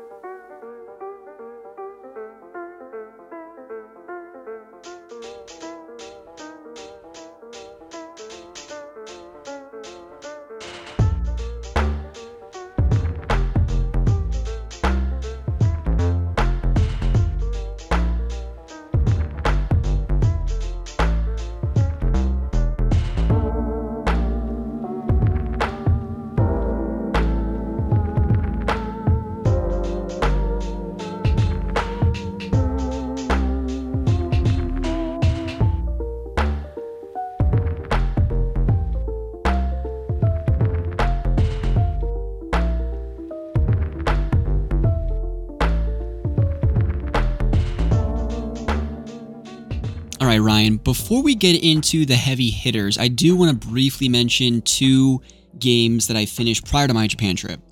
I had kind of brief impressions, I think, on a couple episodes back. The first is Resident Evil 4 Remake. This was one of my most anticipated games going into the year. I'm not going to say anything that would surprise people. It's an incredible remake of an already great game. I wrote credits about 15-ish hours. And yeah, I love the smaller, subtle changes they made to the game, particularly the parry mechanic that you can do with Leon. I think that's an absolute game changer, especially for the number of times in that game that you're in tight quarters with enemies. And I love that you can literally parry a giant chainsaw guy with a tiny little knife that Leon's holding. Super realistic. But no, that was a great game. I only played through it once. I think with this and my next game, I'm going to kind of return to it towards the tail end of the year to figure out where, if at all, it's going to fit in my top 10 games of the year list. Yeah. And of course, with Resident Evil 4, you have New Game Plus, so you can go through the game with all the existing weapons that you have. So I'll probably do that, maybe even on the hardest difficulty. We'll see, but all in all, great remake, and I would not be surprised if it's in the running or the front running for Game of the Year as part of the Game Awards. Would this be one that you'd be considering platinuming? Is it a hard list? It's ridiculous. I mean, you have to speed run the game, beat the game with only using your knife, beat the game without using a heal item, Holy crap. beat the game on the hardest difficulty. I mean, it's just ridiculous. Okay. And in most of the Resident Evil remake Platinum trophies are just out of this world bonkers. So it's par for the course. But as much as I love Resident Evil 4, there's no way in hell that I'm doing that. Okay, fair enough. So that would just ruin the fun for me. But kudos to people who do that, because I know a few folks that have gone for the platinum, and I think maybe even our boy Devil May Pie, he might have popped the plat on that. So good for those people. That's ridiculous. Yeah, some people like pain. I like fun. So different strokes for different trophy hunters. But next up on my list was a title that I wasn't speaking glowing things about prior to Japan, and that was Forspoken. And I think I kind of came around to seeing the better parts of this game, even though it has a great deal of flaws. It takes way too long for you and to get enough powers in the game to feel powerful. Yeah. I feel like it took 6-7 hours before I got some of the different spells where combat felt fluid and actually fun to do. The open world design is just straight out bad. I mean, it feels like something from the early 2010s, Ubisoft open world, but not in a good way. The dialogue also doesn't get much better, but I think once the story takes a key turn and there's a bit of a plot twist, I think some of that cringy dialogue begins to make more sense. That's all I'll say. I won't really go into explaining that anymore. How long into the story is that? Like the last hour of the game. Cool. And that's a 15-hour game? You can beeline the story and probably beat it in between 10 and 15 hours, I would say. Hey, you just have to get through 14 hours, and then you got one fun one, so enjoy. Yeah, no, I mean, it's okay. I mean, I think at the end of the day, I'd probably give this game, if I was reviewing it professionally, like a 6.57. Like, it's not straight out bad, especially people gave this game so much flack, and then a few months later, something like Redfall comes out. Like, the game's not broke, or Gollum. Like, we're not even, let's not even start talking about that game. Like, it's not bad. It's just not a great game. Yeah. It's not bad. It's just not good. Somewhere in the middle. Yeah. But like I said, the combat comes together much better towards the end. I was satisfied with the story's conclusion. But like I said with Resident Evil 4, I think I will be returning to this game to clean it up and get the platinum towards the tail end of the year, just to have a fresh perspective of how I feel about the combat, running around that world, doing a lot of the side activities. And I could see this game squeezing into my top 10. Definitely not high up on the list, but depending on what else I play, because I haven't really played or beaten a significant number of games this year, I could see it squeezing into my top 10. Okay. Certainly an honorable mention, so we'll see. But Forspoken, RE4, my two recent beats, and then let's save Jedi Survivor for last. Okay. So that we can You also played Monster Hunter since last time? Yeah, I did. What are your thoughts on that? We're getting into like kind of the end of the base game. Yeah, I enjoy Monster Hunter. I think it's a pretty fun game. I understand why people go absolutely crazy with the gameplay loop of when you go back to the smithing person and you see this armor set that you're like, oh, that's going to look so cool. Let's go back into the world and farm this monster 7 or 8 times to get this armor set, right? That's not super appealing to someone like me. That's why I was trying to get you to play Final Fantasy 15, because I feel like the feel of combat is very similar to Monster Hunter, but you can freely go and explore the open world. And that's, I think, the biggest piece about Monster Hunter. There's really two that keep me from completely getting lost in the experience, because there really isn't a rich story there to follow. There's more of a story in Monster Hunter World than there is in previous Monster Hunter games. So that kind of holds it back for me. But also I just feel like, and again, this is just the bones of Monster Hunter, so I get it, people, but I feel like it just restricts you so much. And like, I want to go explore that world and see all the different dinosaurs and fun monsters littered around it and go to the city and talk to new NPCs. But it's very much, you have a hub, you eat food to prepare for battle, you go to the smithing, and you figure out your next set of gear that you're going to grind towards, and then you go back into the wild, you kill the monster, you come back, rinse and repeat. There's some other finer collectible things you can do. You can collect bugs and other insects and monsters for your kind of collectopedia thing.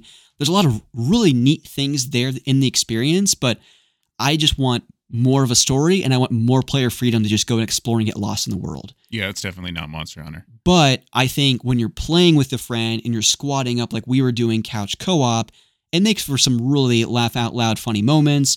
It's super high tension when I'm dying every second and I'm like, Ryan, you gotta put on your good gear. Yeah, you gotta help me out here.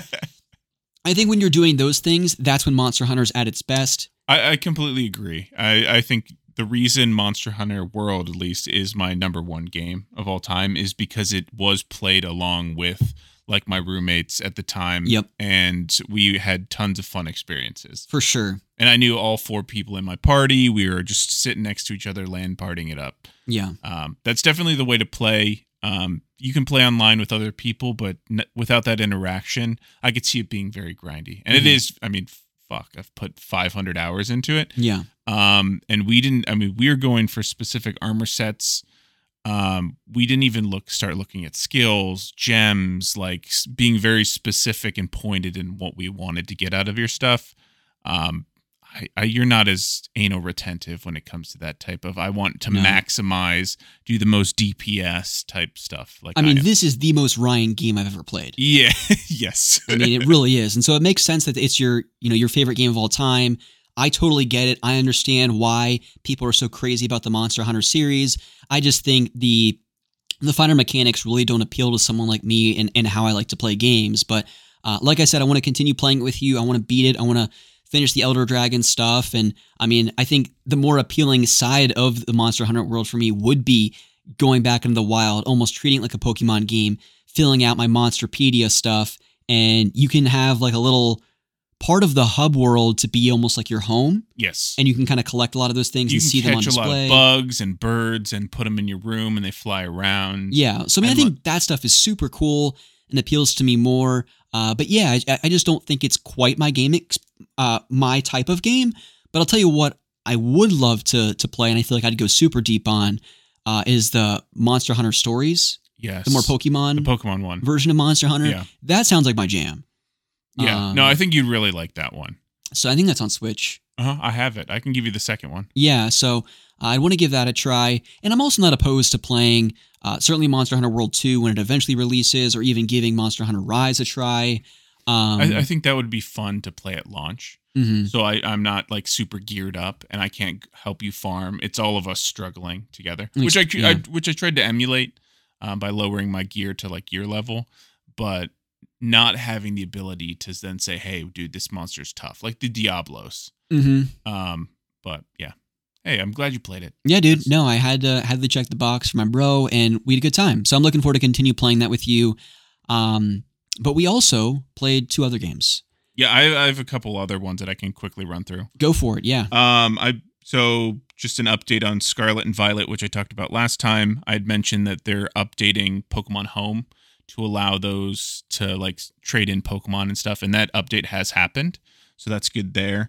I mentioned RuneScape last time, as I do on every episode. I have played more RuneScape. What's your hour count? 122. I still don't believe you, but okay. So last time I was talking about questing. It's a hard pause. Because last episode he was at 125 hours. So yeah. I'm going back. I don't know how that works. The more I play, the less I play, right? Is that how that works? I don't know. So anyway, last time I was talking about quests and how I hate doing quests and stuff, and I want to say I had maybe 40 left at that time. I'm down to just 6 quests left. So I'm almost done. It's definitely opening up the world to a different way of playing, which is really cool. And once that the 6 remaining quests are done, I can start playing the game. Nice. Cool. And then after that, it's really just the big 2. All right. Well, let's get into that. So strap in, people, because we're going to talk about The Legend of Zelda, Tears of the Kingdom, and Star Wars Jedi Survivor. We're going to keep both very spoiler-free. We are going to do a brief spoiler-filled section for Jedi Survivor, but that'll fade out the show, so we'll clearly give an indication of when we're going to jump into that part of the discussion, so fear not. I guess I'll kick things off, because my history with Breath of the Wild is an interesting one. I got a Switch a little bit late. One of the first games I got for Switch was not Breath of the Wild, and I kind of appreciated that game from afar. I know people are Breath of the Wild. Like, I mean, that is most people's like favorite game of all time, and people put hundreds of hours. They keep going back to it. It's their Skyrim. It's their RuneScape. It's the game they continually retreat to because they think there's just still so much more juice to squeeze from that orange. I never quite had that experience with Breath of the Wild. Even to this day, I've always seen it as this super overwhelming experience that I just don't know if I'll ever truly appreciate that the same way other people do. I also tweeted about, kind of in the lead up to launch for Tears of the Kingdom, that I think part of it too was not being a part of that launch hype experience with other people. Everyone's tweeting about it. Everyone's talking about it on podcasts. Everyone's just ranting and raving about Breath of the Wild. And I missed out on that. Mm-hmm. And so to jump back into that game and not to be part of that conversation with other people was also a reason why I feel like, this is what I'm telling myself anyways, that it just didn't make sense for me to go back to Breath of the Wild anytime soon. Yeah. But I thought, what if I am part of that conversation and I'm part of that hype surrounding this release, and I jump into Tears of the Kingdom, especially when I knew there were going to be all kinds of advertisements littered around Japan. And so I did pick up Tears of the Kingdom, and I was lucky to get the collector's edition because when I picked up my reserved copy at GameStop, they had 3 left. And I said, can I upgrade my copy or my pre-order? And they said, absolutely. So I got Tears of the Kingdom. I've played it for about 3 to 5 hours, and I'm still on the tutorial island. I haven't even jumped off of that yet. So I am still very, very early into this game. So I guess I'll kind of reserve my impressions and I'll allow you to kind of take the stage here. You love Breath of the Wild. You played it quite a bit. How are you liking Tears of the Kingdom? I'm about 3 hours in. I currently haven't jumped off the island either. So maybe next podcast we can talk about this. So Breath of the Wild, I played through it 3 times. And that's not on purpose for one of those times, but I had to. So this was the first game I got when I bought the Switch from Rick. And I didn't realize that your saves are tied to profiles. And I played on Rick's thing, thinking nothing of it. And then I made my own profile, Ryan, on my Switch. And I was like, all right, I'll just delete Rick because he's never going to play the Switch again. Deleted my Breath of the Wild save after I'd beaten it fully. So I was like, well, shit, I still had stuff to do, masks to collect, all the fun type stuff. So I beat it again on the normal mode, and then I think I got halfway through master mode. Jeez. I never did the DLCs, like the bike DLC, or I tried going through, there was like, they take all your armor away. It's like Trial of the Sword or something like that. And it gives you 20 different levels that you have to go through. They provide the items around these individual locations, and you have to beat the monsters in that item. So some of the shrines in Tears of the Kingdom and Breath of the Wild are like this. It's like a trial of combat, which I think is a cool idea. I was just not good enough. Mm-hmm. As far as Tears of the Kingdom, I've played it at least 150 hours. First playthrough, I got maybe 120 hours in. The thing about this is there's a compendium, and it's basically a Pokédex of materials, monsters, their drops, all the little animals, and all that stuff around the world. And I wanted to complete it, and I wanted it to complete it in a very specific way because, again, like Monster Hunter, I'm very anal retentive, and it has to be perfect. More probably OCD. And the reason, I guess, how I was completing it was for like the materials, so monster drops, I would put them on the ground so the entire deck looked organized. So the background was just bright grass near my house with flowers. And then for all of the weapons that you can also show, they were all in the stands that you can have in your house to display your weapons. So for those that don't know, there's a camera feature in Tears of the Kingdom and Breath of the Wild for that matter. And so when you take a picture of these various items, it adds it to your compendium. Yes. It basically registers that you've noticed this thing in the game. And then when you use your camera later on in the game, so like if you flag a monster, it'll show it's this monster with this sword. Mhm. So say it's a bogoblin, a red bogoblin with a traveler's sword. It'll show up each of those items when you scan over it. So it's nice to have. But I progressed the game not how the game wants you to progress. And I leveled up all of my people in the overworld, so I was unable to take a picture of like a red bokoblin boss, and I wasn't able to get his material. So you, after 120 hours. There was no way for me to ever see that again, so I restarted. I just can't even comprehend, like, in my brain, ever doing that purposefully. Yeah. But in RuneScape time, what's 120 hours? Like, your longest game last year was probably Fucking less than blink of an eye, man. For you. Your longest game played last year was less than 120 hours. There Probably are like, by a long shot. There are like 5 games in my entire existence that I've played for 120 recorded hours, let alone doing it in 2 weeks. That's true. I didn't sleep much, dude. I was tweaking on caffeine just playing this game. So I guess how I played it the first time and I'll suggest how I think you should play this game. And it's not how I did it the first time. So the way I played it the first time was I do suggest you go to all the towers, unlock the map. So it at least shrinks the world a little bit so you're able to teleport to those regions a little bit easier because it is a big freaking world. Yeah. What I did was I unlocked, you're able to upgrade your armor with fairies around the world. And Question for you then. So as part of that upgrade system, because I never even played Breath of the Wild enough to figure this out, and I'm sure people are going to be like, oh, Rusty, what a scrub. Well, I am. So yeah. How do you get more hearts? Is that the same way? Yeah, so doing the shrines. You get like an orb at the end, and when you get 4 of them, you go to a shrine. I guess you haven't jumped off the world, so you haven't actually done it. No. So you've done 3 of the shrines, I'm assuming? Yes. Okay, Yeah. so when you do your 4th, you'll go to a shrine, and the first world doesn't allow you to pick. It gives you a heart. But when you do them in the overworld, it'll say, hey, do you want to do stamina or do you want to do a heart? Okay. I would suggest doing stamina first for like the first 5 upgrades, and then you can do hearts because you want that second full stamina wheel. Yeah, because sure. it helps a ton. Yeah. For gliding around, it's a requirement. Climbing, like literally everything. Climbing.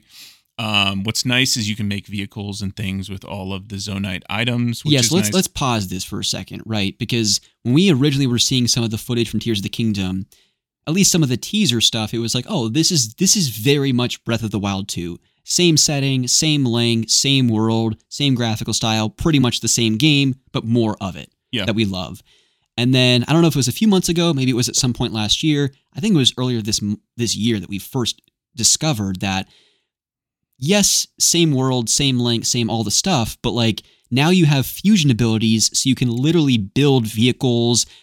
As part of the puzzle solving, you're going to be fusing logs and trees together to get your way from one cliff to the next cliff type of stuff. Yeah. So going into the game, were you excited about this feature? Were you scared? How are you liking it now? I think it definitely grows on you the more you have access to energy cells. And that's what I did in my first playthrough. I was like, dude, if I can make all of these vehicles, I want to be able to use them. Mhm. But you get like 3 cells or like 1 full cell when you start out. And in total, you can get 16. So you get 8 cells and then you overlap them with blue. So all I did was farm down below the Zonite rocks and just upgraded the hell out of it.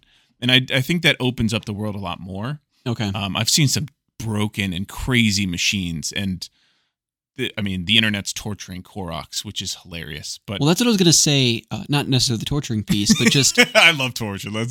But more so the building and fusion side of things, because let me just finish this quick thought. So like, it was a little worrisome to me because I hate the gummy ship building stuff in Kingdom Hearts. Yeah. And while I've never really given it the time of day, it never was appealing to me. Banjo-Kazooie Nuts and Bolts, where you're building all of these vehicles, and what I was hoping would be a traditional Banjo-Kazooie 3D platform on the Xbox 360. So I was a little scared going into this. I was too. But I feel like at least when you're on that first tutorial island, I was having a lot of fun. Now, however, in a similar way to Jedi Survivor, when you're scaling these walls, you're running along walls, and I feel like you can oftentimes cheese your way through the platforming in that game. You can cheese the hell out of Tears of the Kingdom. Yeah, you can break this game really quick if you really want to. Because those first few gaps that you had to get across in Tears of the Kingdom, they gave you all kinds of materials. They gave you sticks, they gave you logs, they gave you wooden platforms to connect to the logs, to connect to these hooks, so you could basically glide your way to the next platform. No, Rusty didn't do that. Rusty connected the hook, and as it started like running down the how would you even describe it? Yeah, the rail. The rail, I literally just jumped on the hook and just held on for dear life. That is definitely not how you're supposed to. Hey, but that's the fun thing about the sandbox is you can play however you want. Yeah. I'm enjoying the sandbox. It is the same base world, like overworld, but you get 3 more different areas to it. So you have the sky with all the islands. There's like 2 armor sets that are really like help traverse that are up there that you can find, and then you have the stuff below. So the change to this is the chasms, which they didn't have in the first game. And holy crap, it basically doubles the size of the world. That's crazy. There's a ton to explore down there. I know in the first game, like the speed runs, they go straight to Ganon. You can go straight to Ganon if you really wanted to. It's a little bit harder to get to than in Breath of the Wild, but like on my first playthrough, I didn't do any of the main like big like Water Temple, Thunder Temple to beat any of the bosses. And just because of how powerful I was upgrading all of my armor, I got all the way to Ganon, like without doing anything in the game except for exploring, upgrading my armor, and just playing the game how you're not supposed to. Yeah. Which is a ton of fun. But on my second playthrough, I'm definitely playing more traditional. Okay. So how I suggest you play is first, once you get off the main island, they're going to say, go to this lookout tower, which is basically kind of like your home base. Mm-hmm. And there you do like 2 quests, and then it unlocks the towers. Before that, you can't do any of the towers that open up the map. So that's the first thing I would say doing.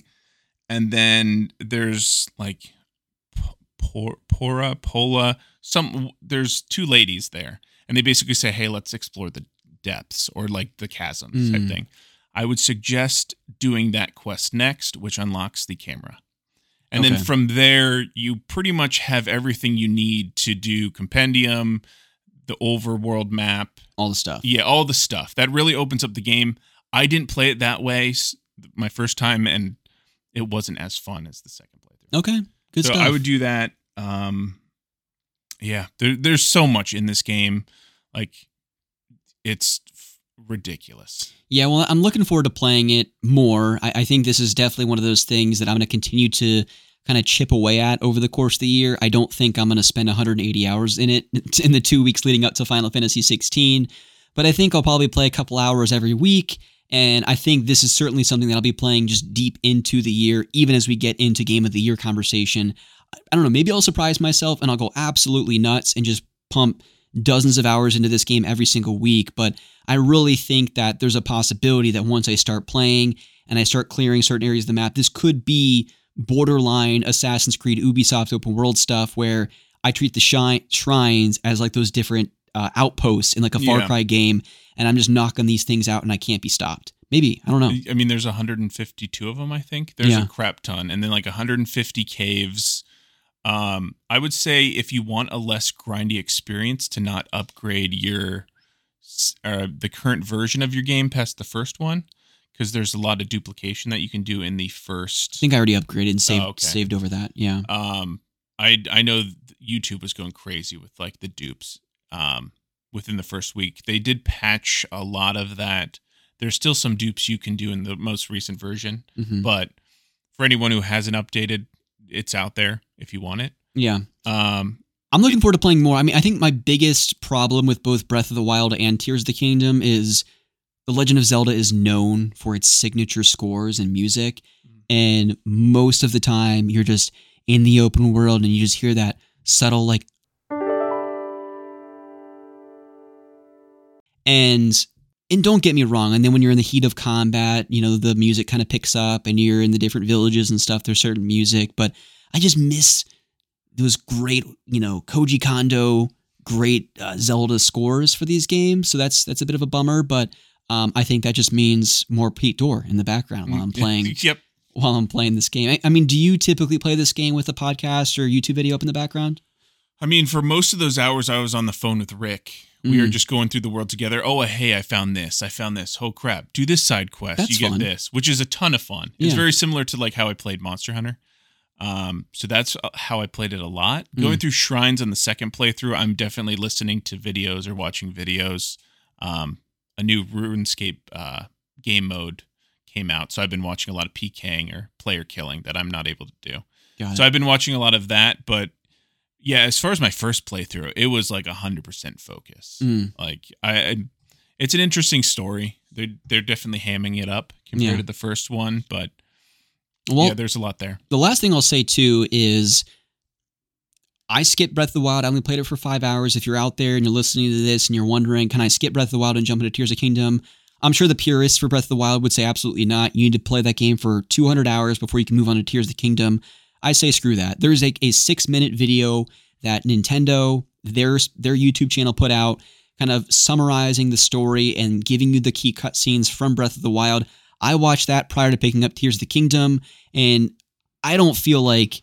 I mean, the Zelda games are rarely known for the rich storytelling. It's not like you're watching an 8-minute clip of The Last of Us and some of those key story beats are being spoiled in a 6-minute video. Like, there are some fun things and interesting things that happen over the course of Breath of the Wild, but I don't think if you're interested and you want to be part of the conversation and part of the Tears of the Kingdom hype, watch that video, skip Breath of the Wild, pick up a nice little copy of Tears of the Kingdom and jump right in.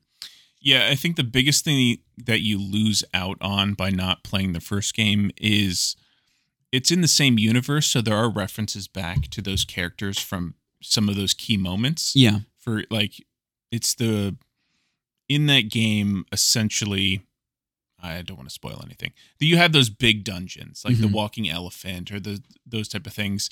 There are references back to those areas. Okay. Like the Gerudo area, the fish place. Like, there are references back that you wouldn't have as much of a moment as they're introduced. And then there's a side quest, Terrytown, which you basically in the first game build a town, and it shows up again. But like, you don't have the ability, or you don't have the experience of having built it and pulled in all the resources and stuff. But it is there in the second, and you're like, oh, I did that work. I did that. Yeah. Okay. Interesting. But besides that, yeah, it's not 100% required. Okay. Well, good deal. Well, I'm sure for the next several weeks and months, you and I will continue to say, oh, yeah, well, I played more Tears of the Kingdom, a couple more updates there, just because it's that type of a game. Yes. And it's super beefy. But let's maybe shift gears a little bit. All right. And talk about Star Wars Jedi Survivor, also one of our most anticipated games going into this year. The sequel to my 2019 Game of the Year in Star Wars Jedi Fallen Order. And that was one of the last times that you and I truly nerded out and sat on a couch together and played a game literally nonstop for like 8 to 10 hours. Yeah. That was a long day. It was a long day. And recording was definitely canceled on that day. That was. But going into Jedi Survivor, you've rolled credits. Yes. You rolled credits a couple weeks ago. You kind of did with this game that I did with God of War Ragnarok. You beat it in like a week. Yeah. I mean, I didn't want it to bump up against Tears of the Kingdom. Yeah, fair enough. So no spoilers. You've had some time for the story to kind of simmer a bit in your minds. How do you feel about this overall, and how do you kind of rank it to, I guess, in comparison to Jedi Fallen Order? I think it's hard to compare the two because they're doing two different things. Jedi Fallen Order had to introduce an entirely new universe, or section of the Star Wars universe that we carved out for Cal. So a lot of those moments, and there's a lot of references to what we've seen previously in the Star Wars universe.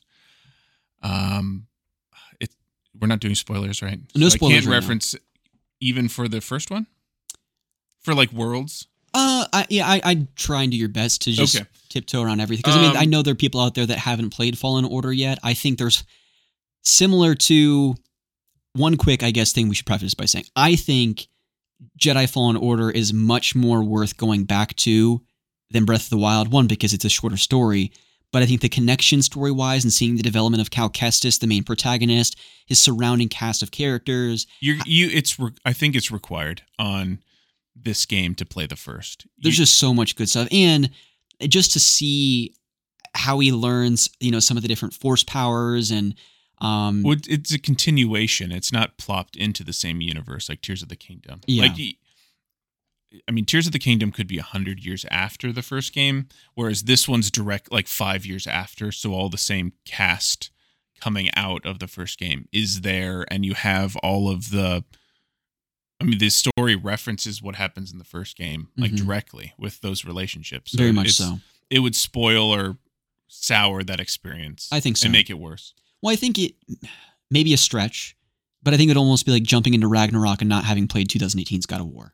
Yeah, I think so. To a certain extent. Because, nothing from the first game would have been established. Yeah. And the first one was definitely like, hey, this is Cal. He's had this backstory and he's going this direction. I think the first game definitely had more fan service worlds than this one. Which could be why we might enjoy the first one better. This middle games, to trilogies are hard. You don't get the flair of a new universe you have to build on, and it's kind of the rising action instead of the climax or instigating events of a plot, right? I think what they did, I don't know. Overall thoughts. The combat's still great. Mm-hmm. I think the traversal of the world, being able to teleport around or fast travel that's the reason I didn't platinum the first game, is because holy shit was it hard. Yeah. The cave systems in the map, and you're like, I don't know what level I'm in. I don't know how to get out of here. I can't just teleport to my freaking ship. Which sucks. That is the biggest hurdle, I think, for people, because so many games have fast travel is just embedded and ingrained in our minds. It's just such an expectation that we have for bigger video games, and that was the most notable omission in Jedi Fallen Order, especially for people that were trophy hunting, because the map, when you pull it up, pull up the screen, it looks very similar to your Metroidvanias, so you have like almost this hologram. So to Ryan's point, when you're looking for like one collectible, or you've 99.8% cleared the map, and there's just this 0.2% that you can't find, drives you absolutely nuts. So I never 100%ed it. I never got the platinum for that reason, because again, no fast travel. It's the worlds and levels are built very similar to your Bloodborns and Dark Souls, so you find shortcuts and stuff like that. But you're on literal planets here, so even shortcuts aren't enough to quickly navigate these worlds. Yeah, and the maps, they're holograms, so it's not clear. One of the worlds, it's like an interlocking underground cave system. Yeah. And when you look at the map, it says, hey, for this section of the cave, you have X out of X collectibles. You're like, okay, cool. Let me teleport to that section of the cave, or let me find my way to that. It's just a mess because of the levels, and it completely basically blacks out one level when you go to the next. Yeah. So it's just a clusterfuck. Yeah. But I think there are a lot of improvements there. I love that they kept the abilities, or at least the strength that Cal gained from the first game. It's not like this Tears of the Kingdom where it's like immediately he gets all of his powers sucked away. You're like, God, you're just cut me off at the kneecaps. Mm-hmm. I love that they grew on, like you immediately have a double jump that you gain in the first one, I think. You have his proficiency in his moves. Like you're not neutered, which I really liked. And then from there, and it shows his progression from a Padawan to more of a Jedi Knight, or getting close to that. I like that. So they were able to grow there. There's like lightsaber stuff. Obviously, the combat Sekiro-esque. I really like. I thought it was a little bit easier. I played on Jedi Master, so the second hardest difficulty. The hardest difficulty was just the timing with some of the lower frame rates. I didn't find to be really feasible to do. Yeah, for sure. I know for the first couple missions, I tried it and I played on the hardest difficulty, but I think it's very doable. There's one boss fight though that I lowered the difficulty, definitely. Mm-hmm. Yeah, I liked all the new lightsaber type stuff. I think they're interesting. They didn't take any of the old styles away to give us new things. They just kept on growing on that foundation that was built. Yeah. As far as story goes, I think we'll have to do a spoiler section. Mm-hmm. It's hard in these type of game, or like even the Star Wars universe. There's always going to have to be a new big bad to progress the plot, and it's hard not to feel like it's a token to like we have to have this type thing, which it kind of ran into for me. Yeah.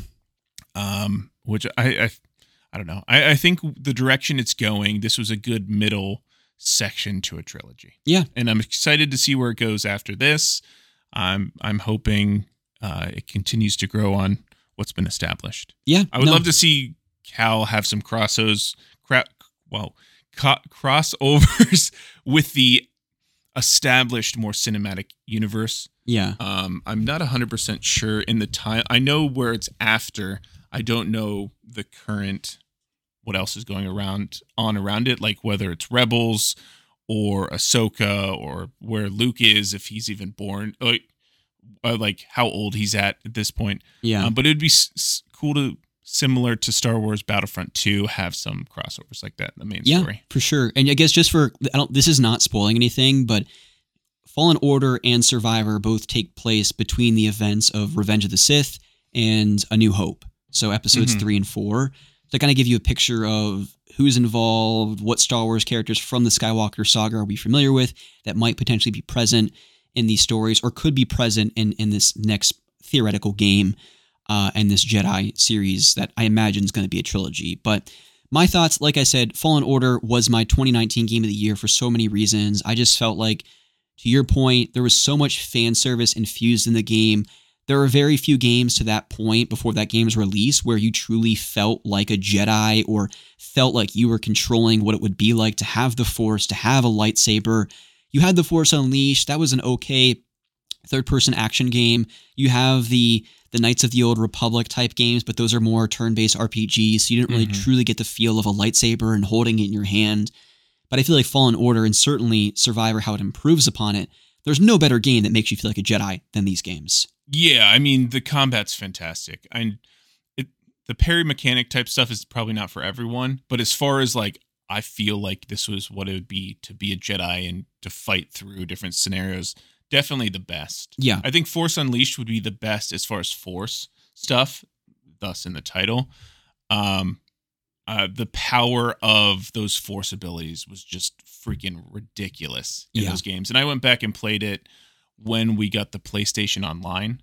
I think I played the original or the second one, and it's still great. I love using lightnings and just cooking Wookiees. Yeah. Which we can't do in this game, but definitely the combat's the closest thing to Star Wars. Yeah. So outside of that, I mean, I think like you said too, quality of life stuff, much improved in this game. Fast travel is definitely a game changer. I think Cal's character, he's a little more immature, as you'd expect in the first game, because he's a Padawan. He's still learning the finer mechanics of what it is to be a Jedi and the rules he's supposed to abide by because he's a Jedi.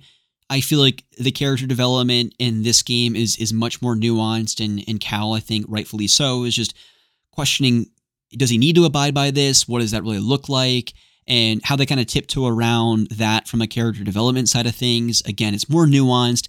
I feel like it's just more interesting than what we saw in some of the stuff in Jedi Fallen Order that was kind of more by the numbers for a Star Wars story and how it kind of fits into that greater Skywalker saga jigsaw puzzle.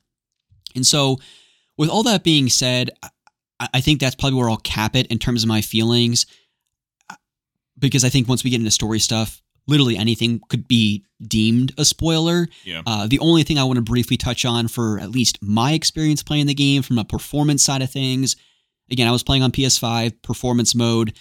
I never really ran into any game-breaking glitches necessarily, but there was at least one or two instances where I was trying to use a force power to move something, and I was instead using my lightsaber, even though it was prompting me to press a button to use a force power.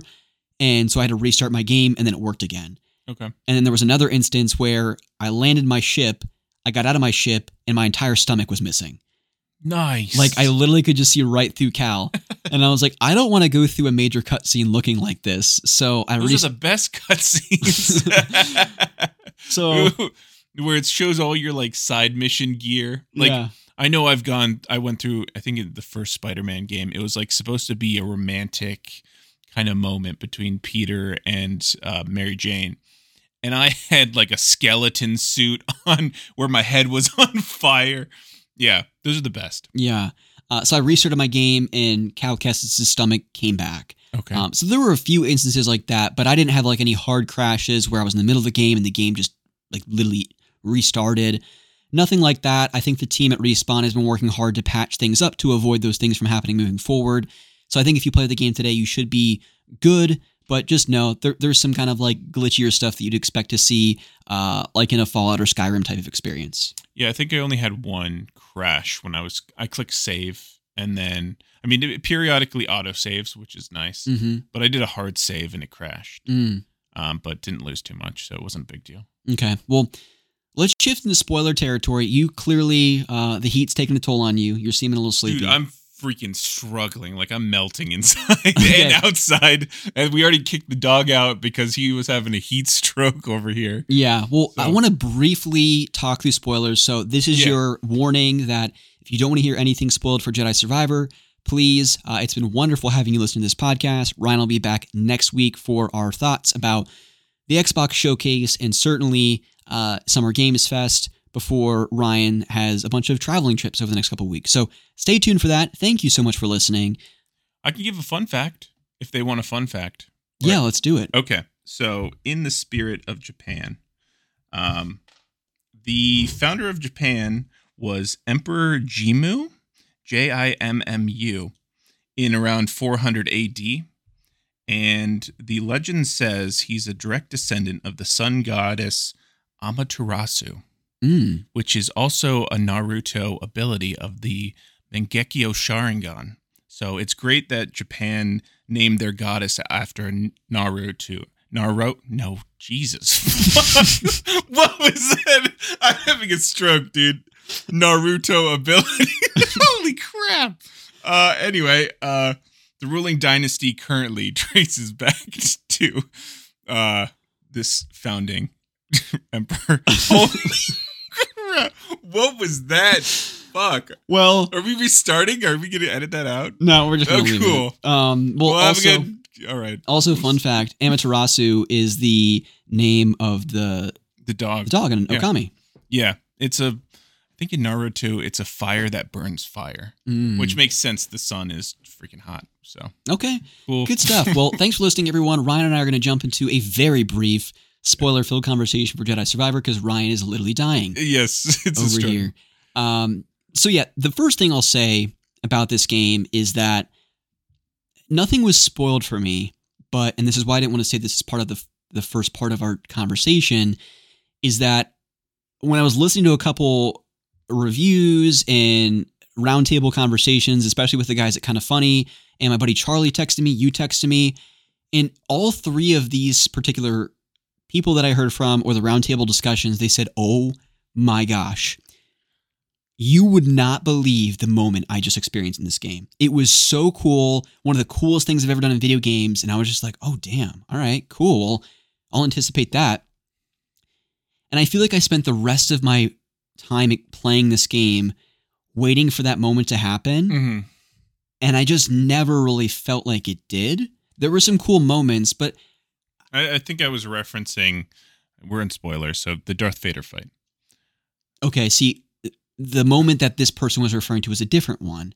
And so what I'll say before we get into like those specific moments is that I felt like in Jedi Fallen Order, they kind of just trickled and kind of sprinkled these moments that made the game consistently so much more compelling for you.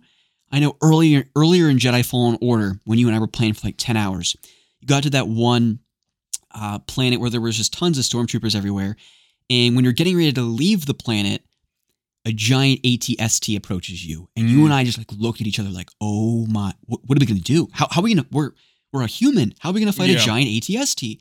And just how scared you and I felt with the control in our hands. Like we'll deflect bullets.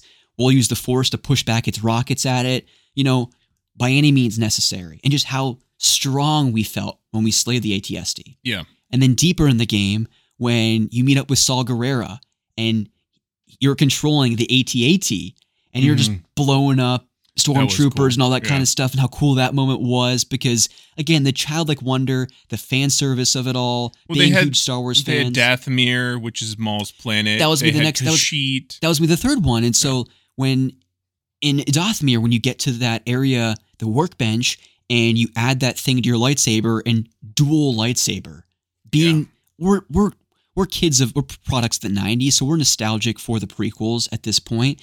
And so being able to hold a lightsaber in the way of Darth Maul was such a cool moment.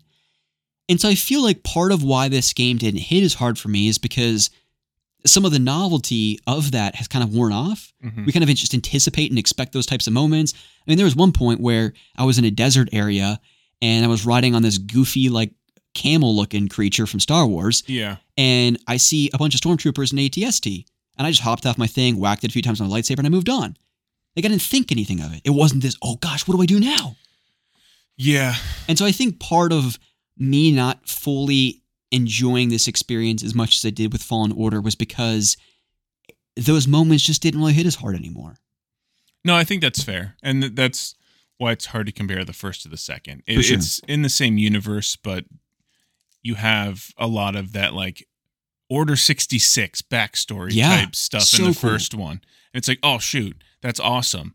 But now you understand that's part of Cal's past, and now it's growing on that. But the like shock and awe of like those type of moments are completely different now. Now it's like growing of like, I think the closest it got to those type of moments is the Darth Vader fight was just fun. Mm-hmm. It was cool to see coming out of the end of the first game where you are running through the Inquisitor base and Darth Vader's there just freaking killing for days. Mm-hmm. And you're like, oh, that's cool. Now I can actually fight him. And he's as strong. Like, he was the hardest boss for me by far.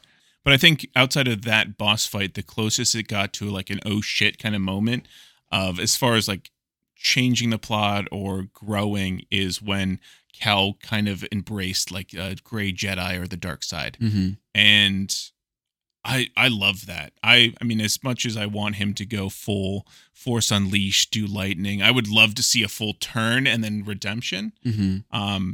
It's hard with so many Star Wars movies of these plots that like relate it back to the other movies and like, oh, it's reused type story. Because we've already, at this point with Disney, we've had like 47 Star Wars movies. Mm-hmm. But like, I think it would feed that itch. It would allow us to experience the dark side, which I love doing. I love Force lightning. I love Force choking people, which we kind of got to do a little bit. Well, I think that plays into one of my missed opportunities from this game is that I feel like the first 15 hours of this game was literally me just running on walls, climbing vines, and going back to my base after I got some item for my team. And they said, okay, now Cal, you need to go back to this other planet and get a different item. And then I came back and then rinse and repeat for like 15 hours. And between that 15 hours, there's really only like one or two of those compelling like moments that I saw in Fallen Order. And if they had sprinkled more of the dark side with Cal, because I already feel like he had a bit more of a nuanced a character development within this one, because he's seemingly falling in love with Merrin, which I really liked their story together. But I feel like they had an opportunity to make it more apparent that he was struggling with the idea of falling in love. They kind of like sort of danced around it. I think the big message from this was more of, the first one was he survived Order 66. He's trying to survive and find his place. And this one, it's more of survivor's guilt. He's not doing enough to like help the people who survived as well. Because I mean, he's watched all the other Jedi basically die, and he's the only one left. And he's like, if I'm not using this moment to help save or do something new while putting himself at risk, then what is he to live for type thing. And it's that struggle throughout, which I think is cool. And then him leading the squad and like that turmoil being the cause of why everyone kind of split up. Mm-hmm. They're like, we can't do this constantly. I think it was cool. Yeah, it did. And I think that was one of the complaints, was basically a slow start. Mm-hmm. And I think it did. Now that you mention it, there was a lot of fetch questy stuff to a couple different planets to get holograms or whatever to understand some backstory of this hidden sanctuary. I like the hidden sanctuary idea. Yeah. It's very what is it, Kessel Run-esque, from the Han Solo movie, where you have to go a specific route or you basically get destroyed. Mm-hmm. Yeah, I think it's a good setup eventually for the next game. Well, I think that might just be a little bit of like a sophomore outing. It's just kind of struggled with some of that. In anticipation of that third and final chapter for this story, I think what's far more interesting to think about is where they go from here. I feel like there's so many different ways they could do it. They're probably only going to do like a 1 year after, but man, would it be so cool if maybe there's kind of this. The difficult thing about this is that it has to fit into an already existing mold. Yeah, you get into the Rogue One type thing. Yeah. It's like these characters don't make that much of a splash to the effect that it touches the original trilogy. Yeah. So how do we back up against that? And that's why I was really interested in, would it be possible for them to do some type of, like, the first half of the game takes place 1 to 2 years after Jedi Survivor, and then for whatever reason, they have to flash forward into a time where Luke is a Jedi Master and him and Cal can do stuff together. So there's Order 66. And there's my dad. So there's Order 66 happens, and Luke is just born, right, at Order 66. And then that's basically the first. I don't know how far after Order 66, because he's working in that shipyard, right, in the beginning. So say there's a 5-year jump, and then there's another 5-year jump to this one. So Luke's about 10. I'm assuming that Bode's daughter has Force abilities, just runs in the family type thing. Mm-hmm. She's young, Mm-hmm. right? So if they were to do, you don't need like a 20-year jump, or I think maybe 10 years would be cool. Mm-hmm. You couldn't. The problem is you can't use the same actor if you're going to jump 10 years, right? You could. Just age him up a bit. Yeah, why not? I really like the actor for Cal. Yeah, it's like Cameron something or other. Yeah. He was in, I think, Shameless or something like that. But yeah, he seems like a character, very much a Star Wars fan. Yeah, it'll be interesting. I think they have to do something with the Sanctuary, kind of the Jedi safe haven, having the entire plot of the second one to get there, to be safe from the Emperor. Mm-hmm. I don't know if they want to kill off Cal when they have a good portion of the franchise that fans like. Well, I think that's the thing, right, is if you don't kill him off, why does he just... You have to explain away him just never showing up in the... You run into an Ezra Bridger thing. The original he trilogy. goes off at, I think, the end of Rebels into the distance or whatever. Yeah, and I think that's just so boring, which is why I think they're either going to lead up to some kind of sacrificial death and he somehow plays an important part in the original trilogy that makes sense in the context of the game and the movies that we just never heard about it for that reason. Like, same thing with Rogue One. Like, all those people died to get that thing to Princess Leia, but you didn't know about those people and what they actually did until... Or Starkiller in Force Unleashed was the reason the rebellion was the rebellion, or started, right? His symbol was the Starkiller symbol. The symbol for the entire rebellion is the Starkiller symbol, which is, or I think it's House maybe. But yeah, it kind of fleshing out portions that we didn't really dive into in the original trilogy. Fuck the sequels. We don't need them. Yeah, I think that would be cool. And nothing that completely changes or lessens the original 3 movies. Yeah. Right. Well, interesting to talk about, interesting to theorize, maybe deeper into the year, and certainly as part of the Game of the Year discussion, we might return to this and had more. I mean, certainly for me, I'm really fresh off rolling credits. I just beat the game 2 days ago, and I'm coming away from it not overly enthused. It just, I loved Fallen Order so much, and there's just for all the reasons I've described at this point, I'm still kind of just like, I don't know about this one. But like I told you, Ryan, I mean, compared to something like Forspoken, night and day. I mean, this game is certainly much better. But I was just hoping for a little bit more on the story side of things, and then just kind of the moment-to-moment gameplay. I was looking for more of those Uncharted moments. Yeah. You know? But I don't know. Maybe it'll grow on me as the year goes on. But Ryan, I think it's also about time that we just cap this episode, because it is hot as Hades in here. Yeah. It's steamy. You smell, I smell, we all smell. We all smell for smell. Yeah. Yeah, no. I think you're right. All right. Dude, I cannot think any, like, I am soaked and I'm soggy and it's gross, and it's been a year since we've recorded in heat. Yes. Well, thank you everyone so much for listening. If you have any predictions for the Xbox Game Showcase, or certainly the Summer Games Fest, please get in the Discord if you're not already there. Drop those thoughts, drop those comments. Let us know what you thought of this episode, all right? Not a whole lot of people are talking in the Discord, but Ryan and I have also not been doing a great job at, starting those conversations. But get in there.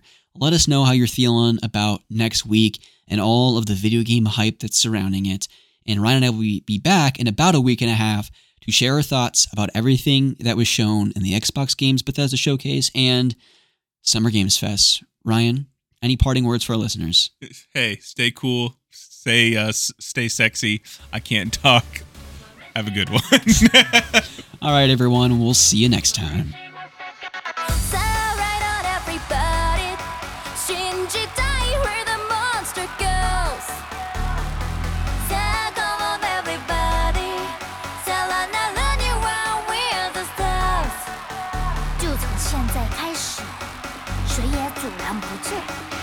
You know who it is?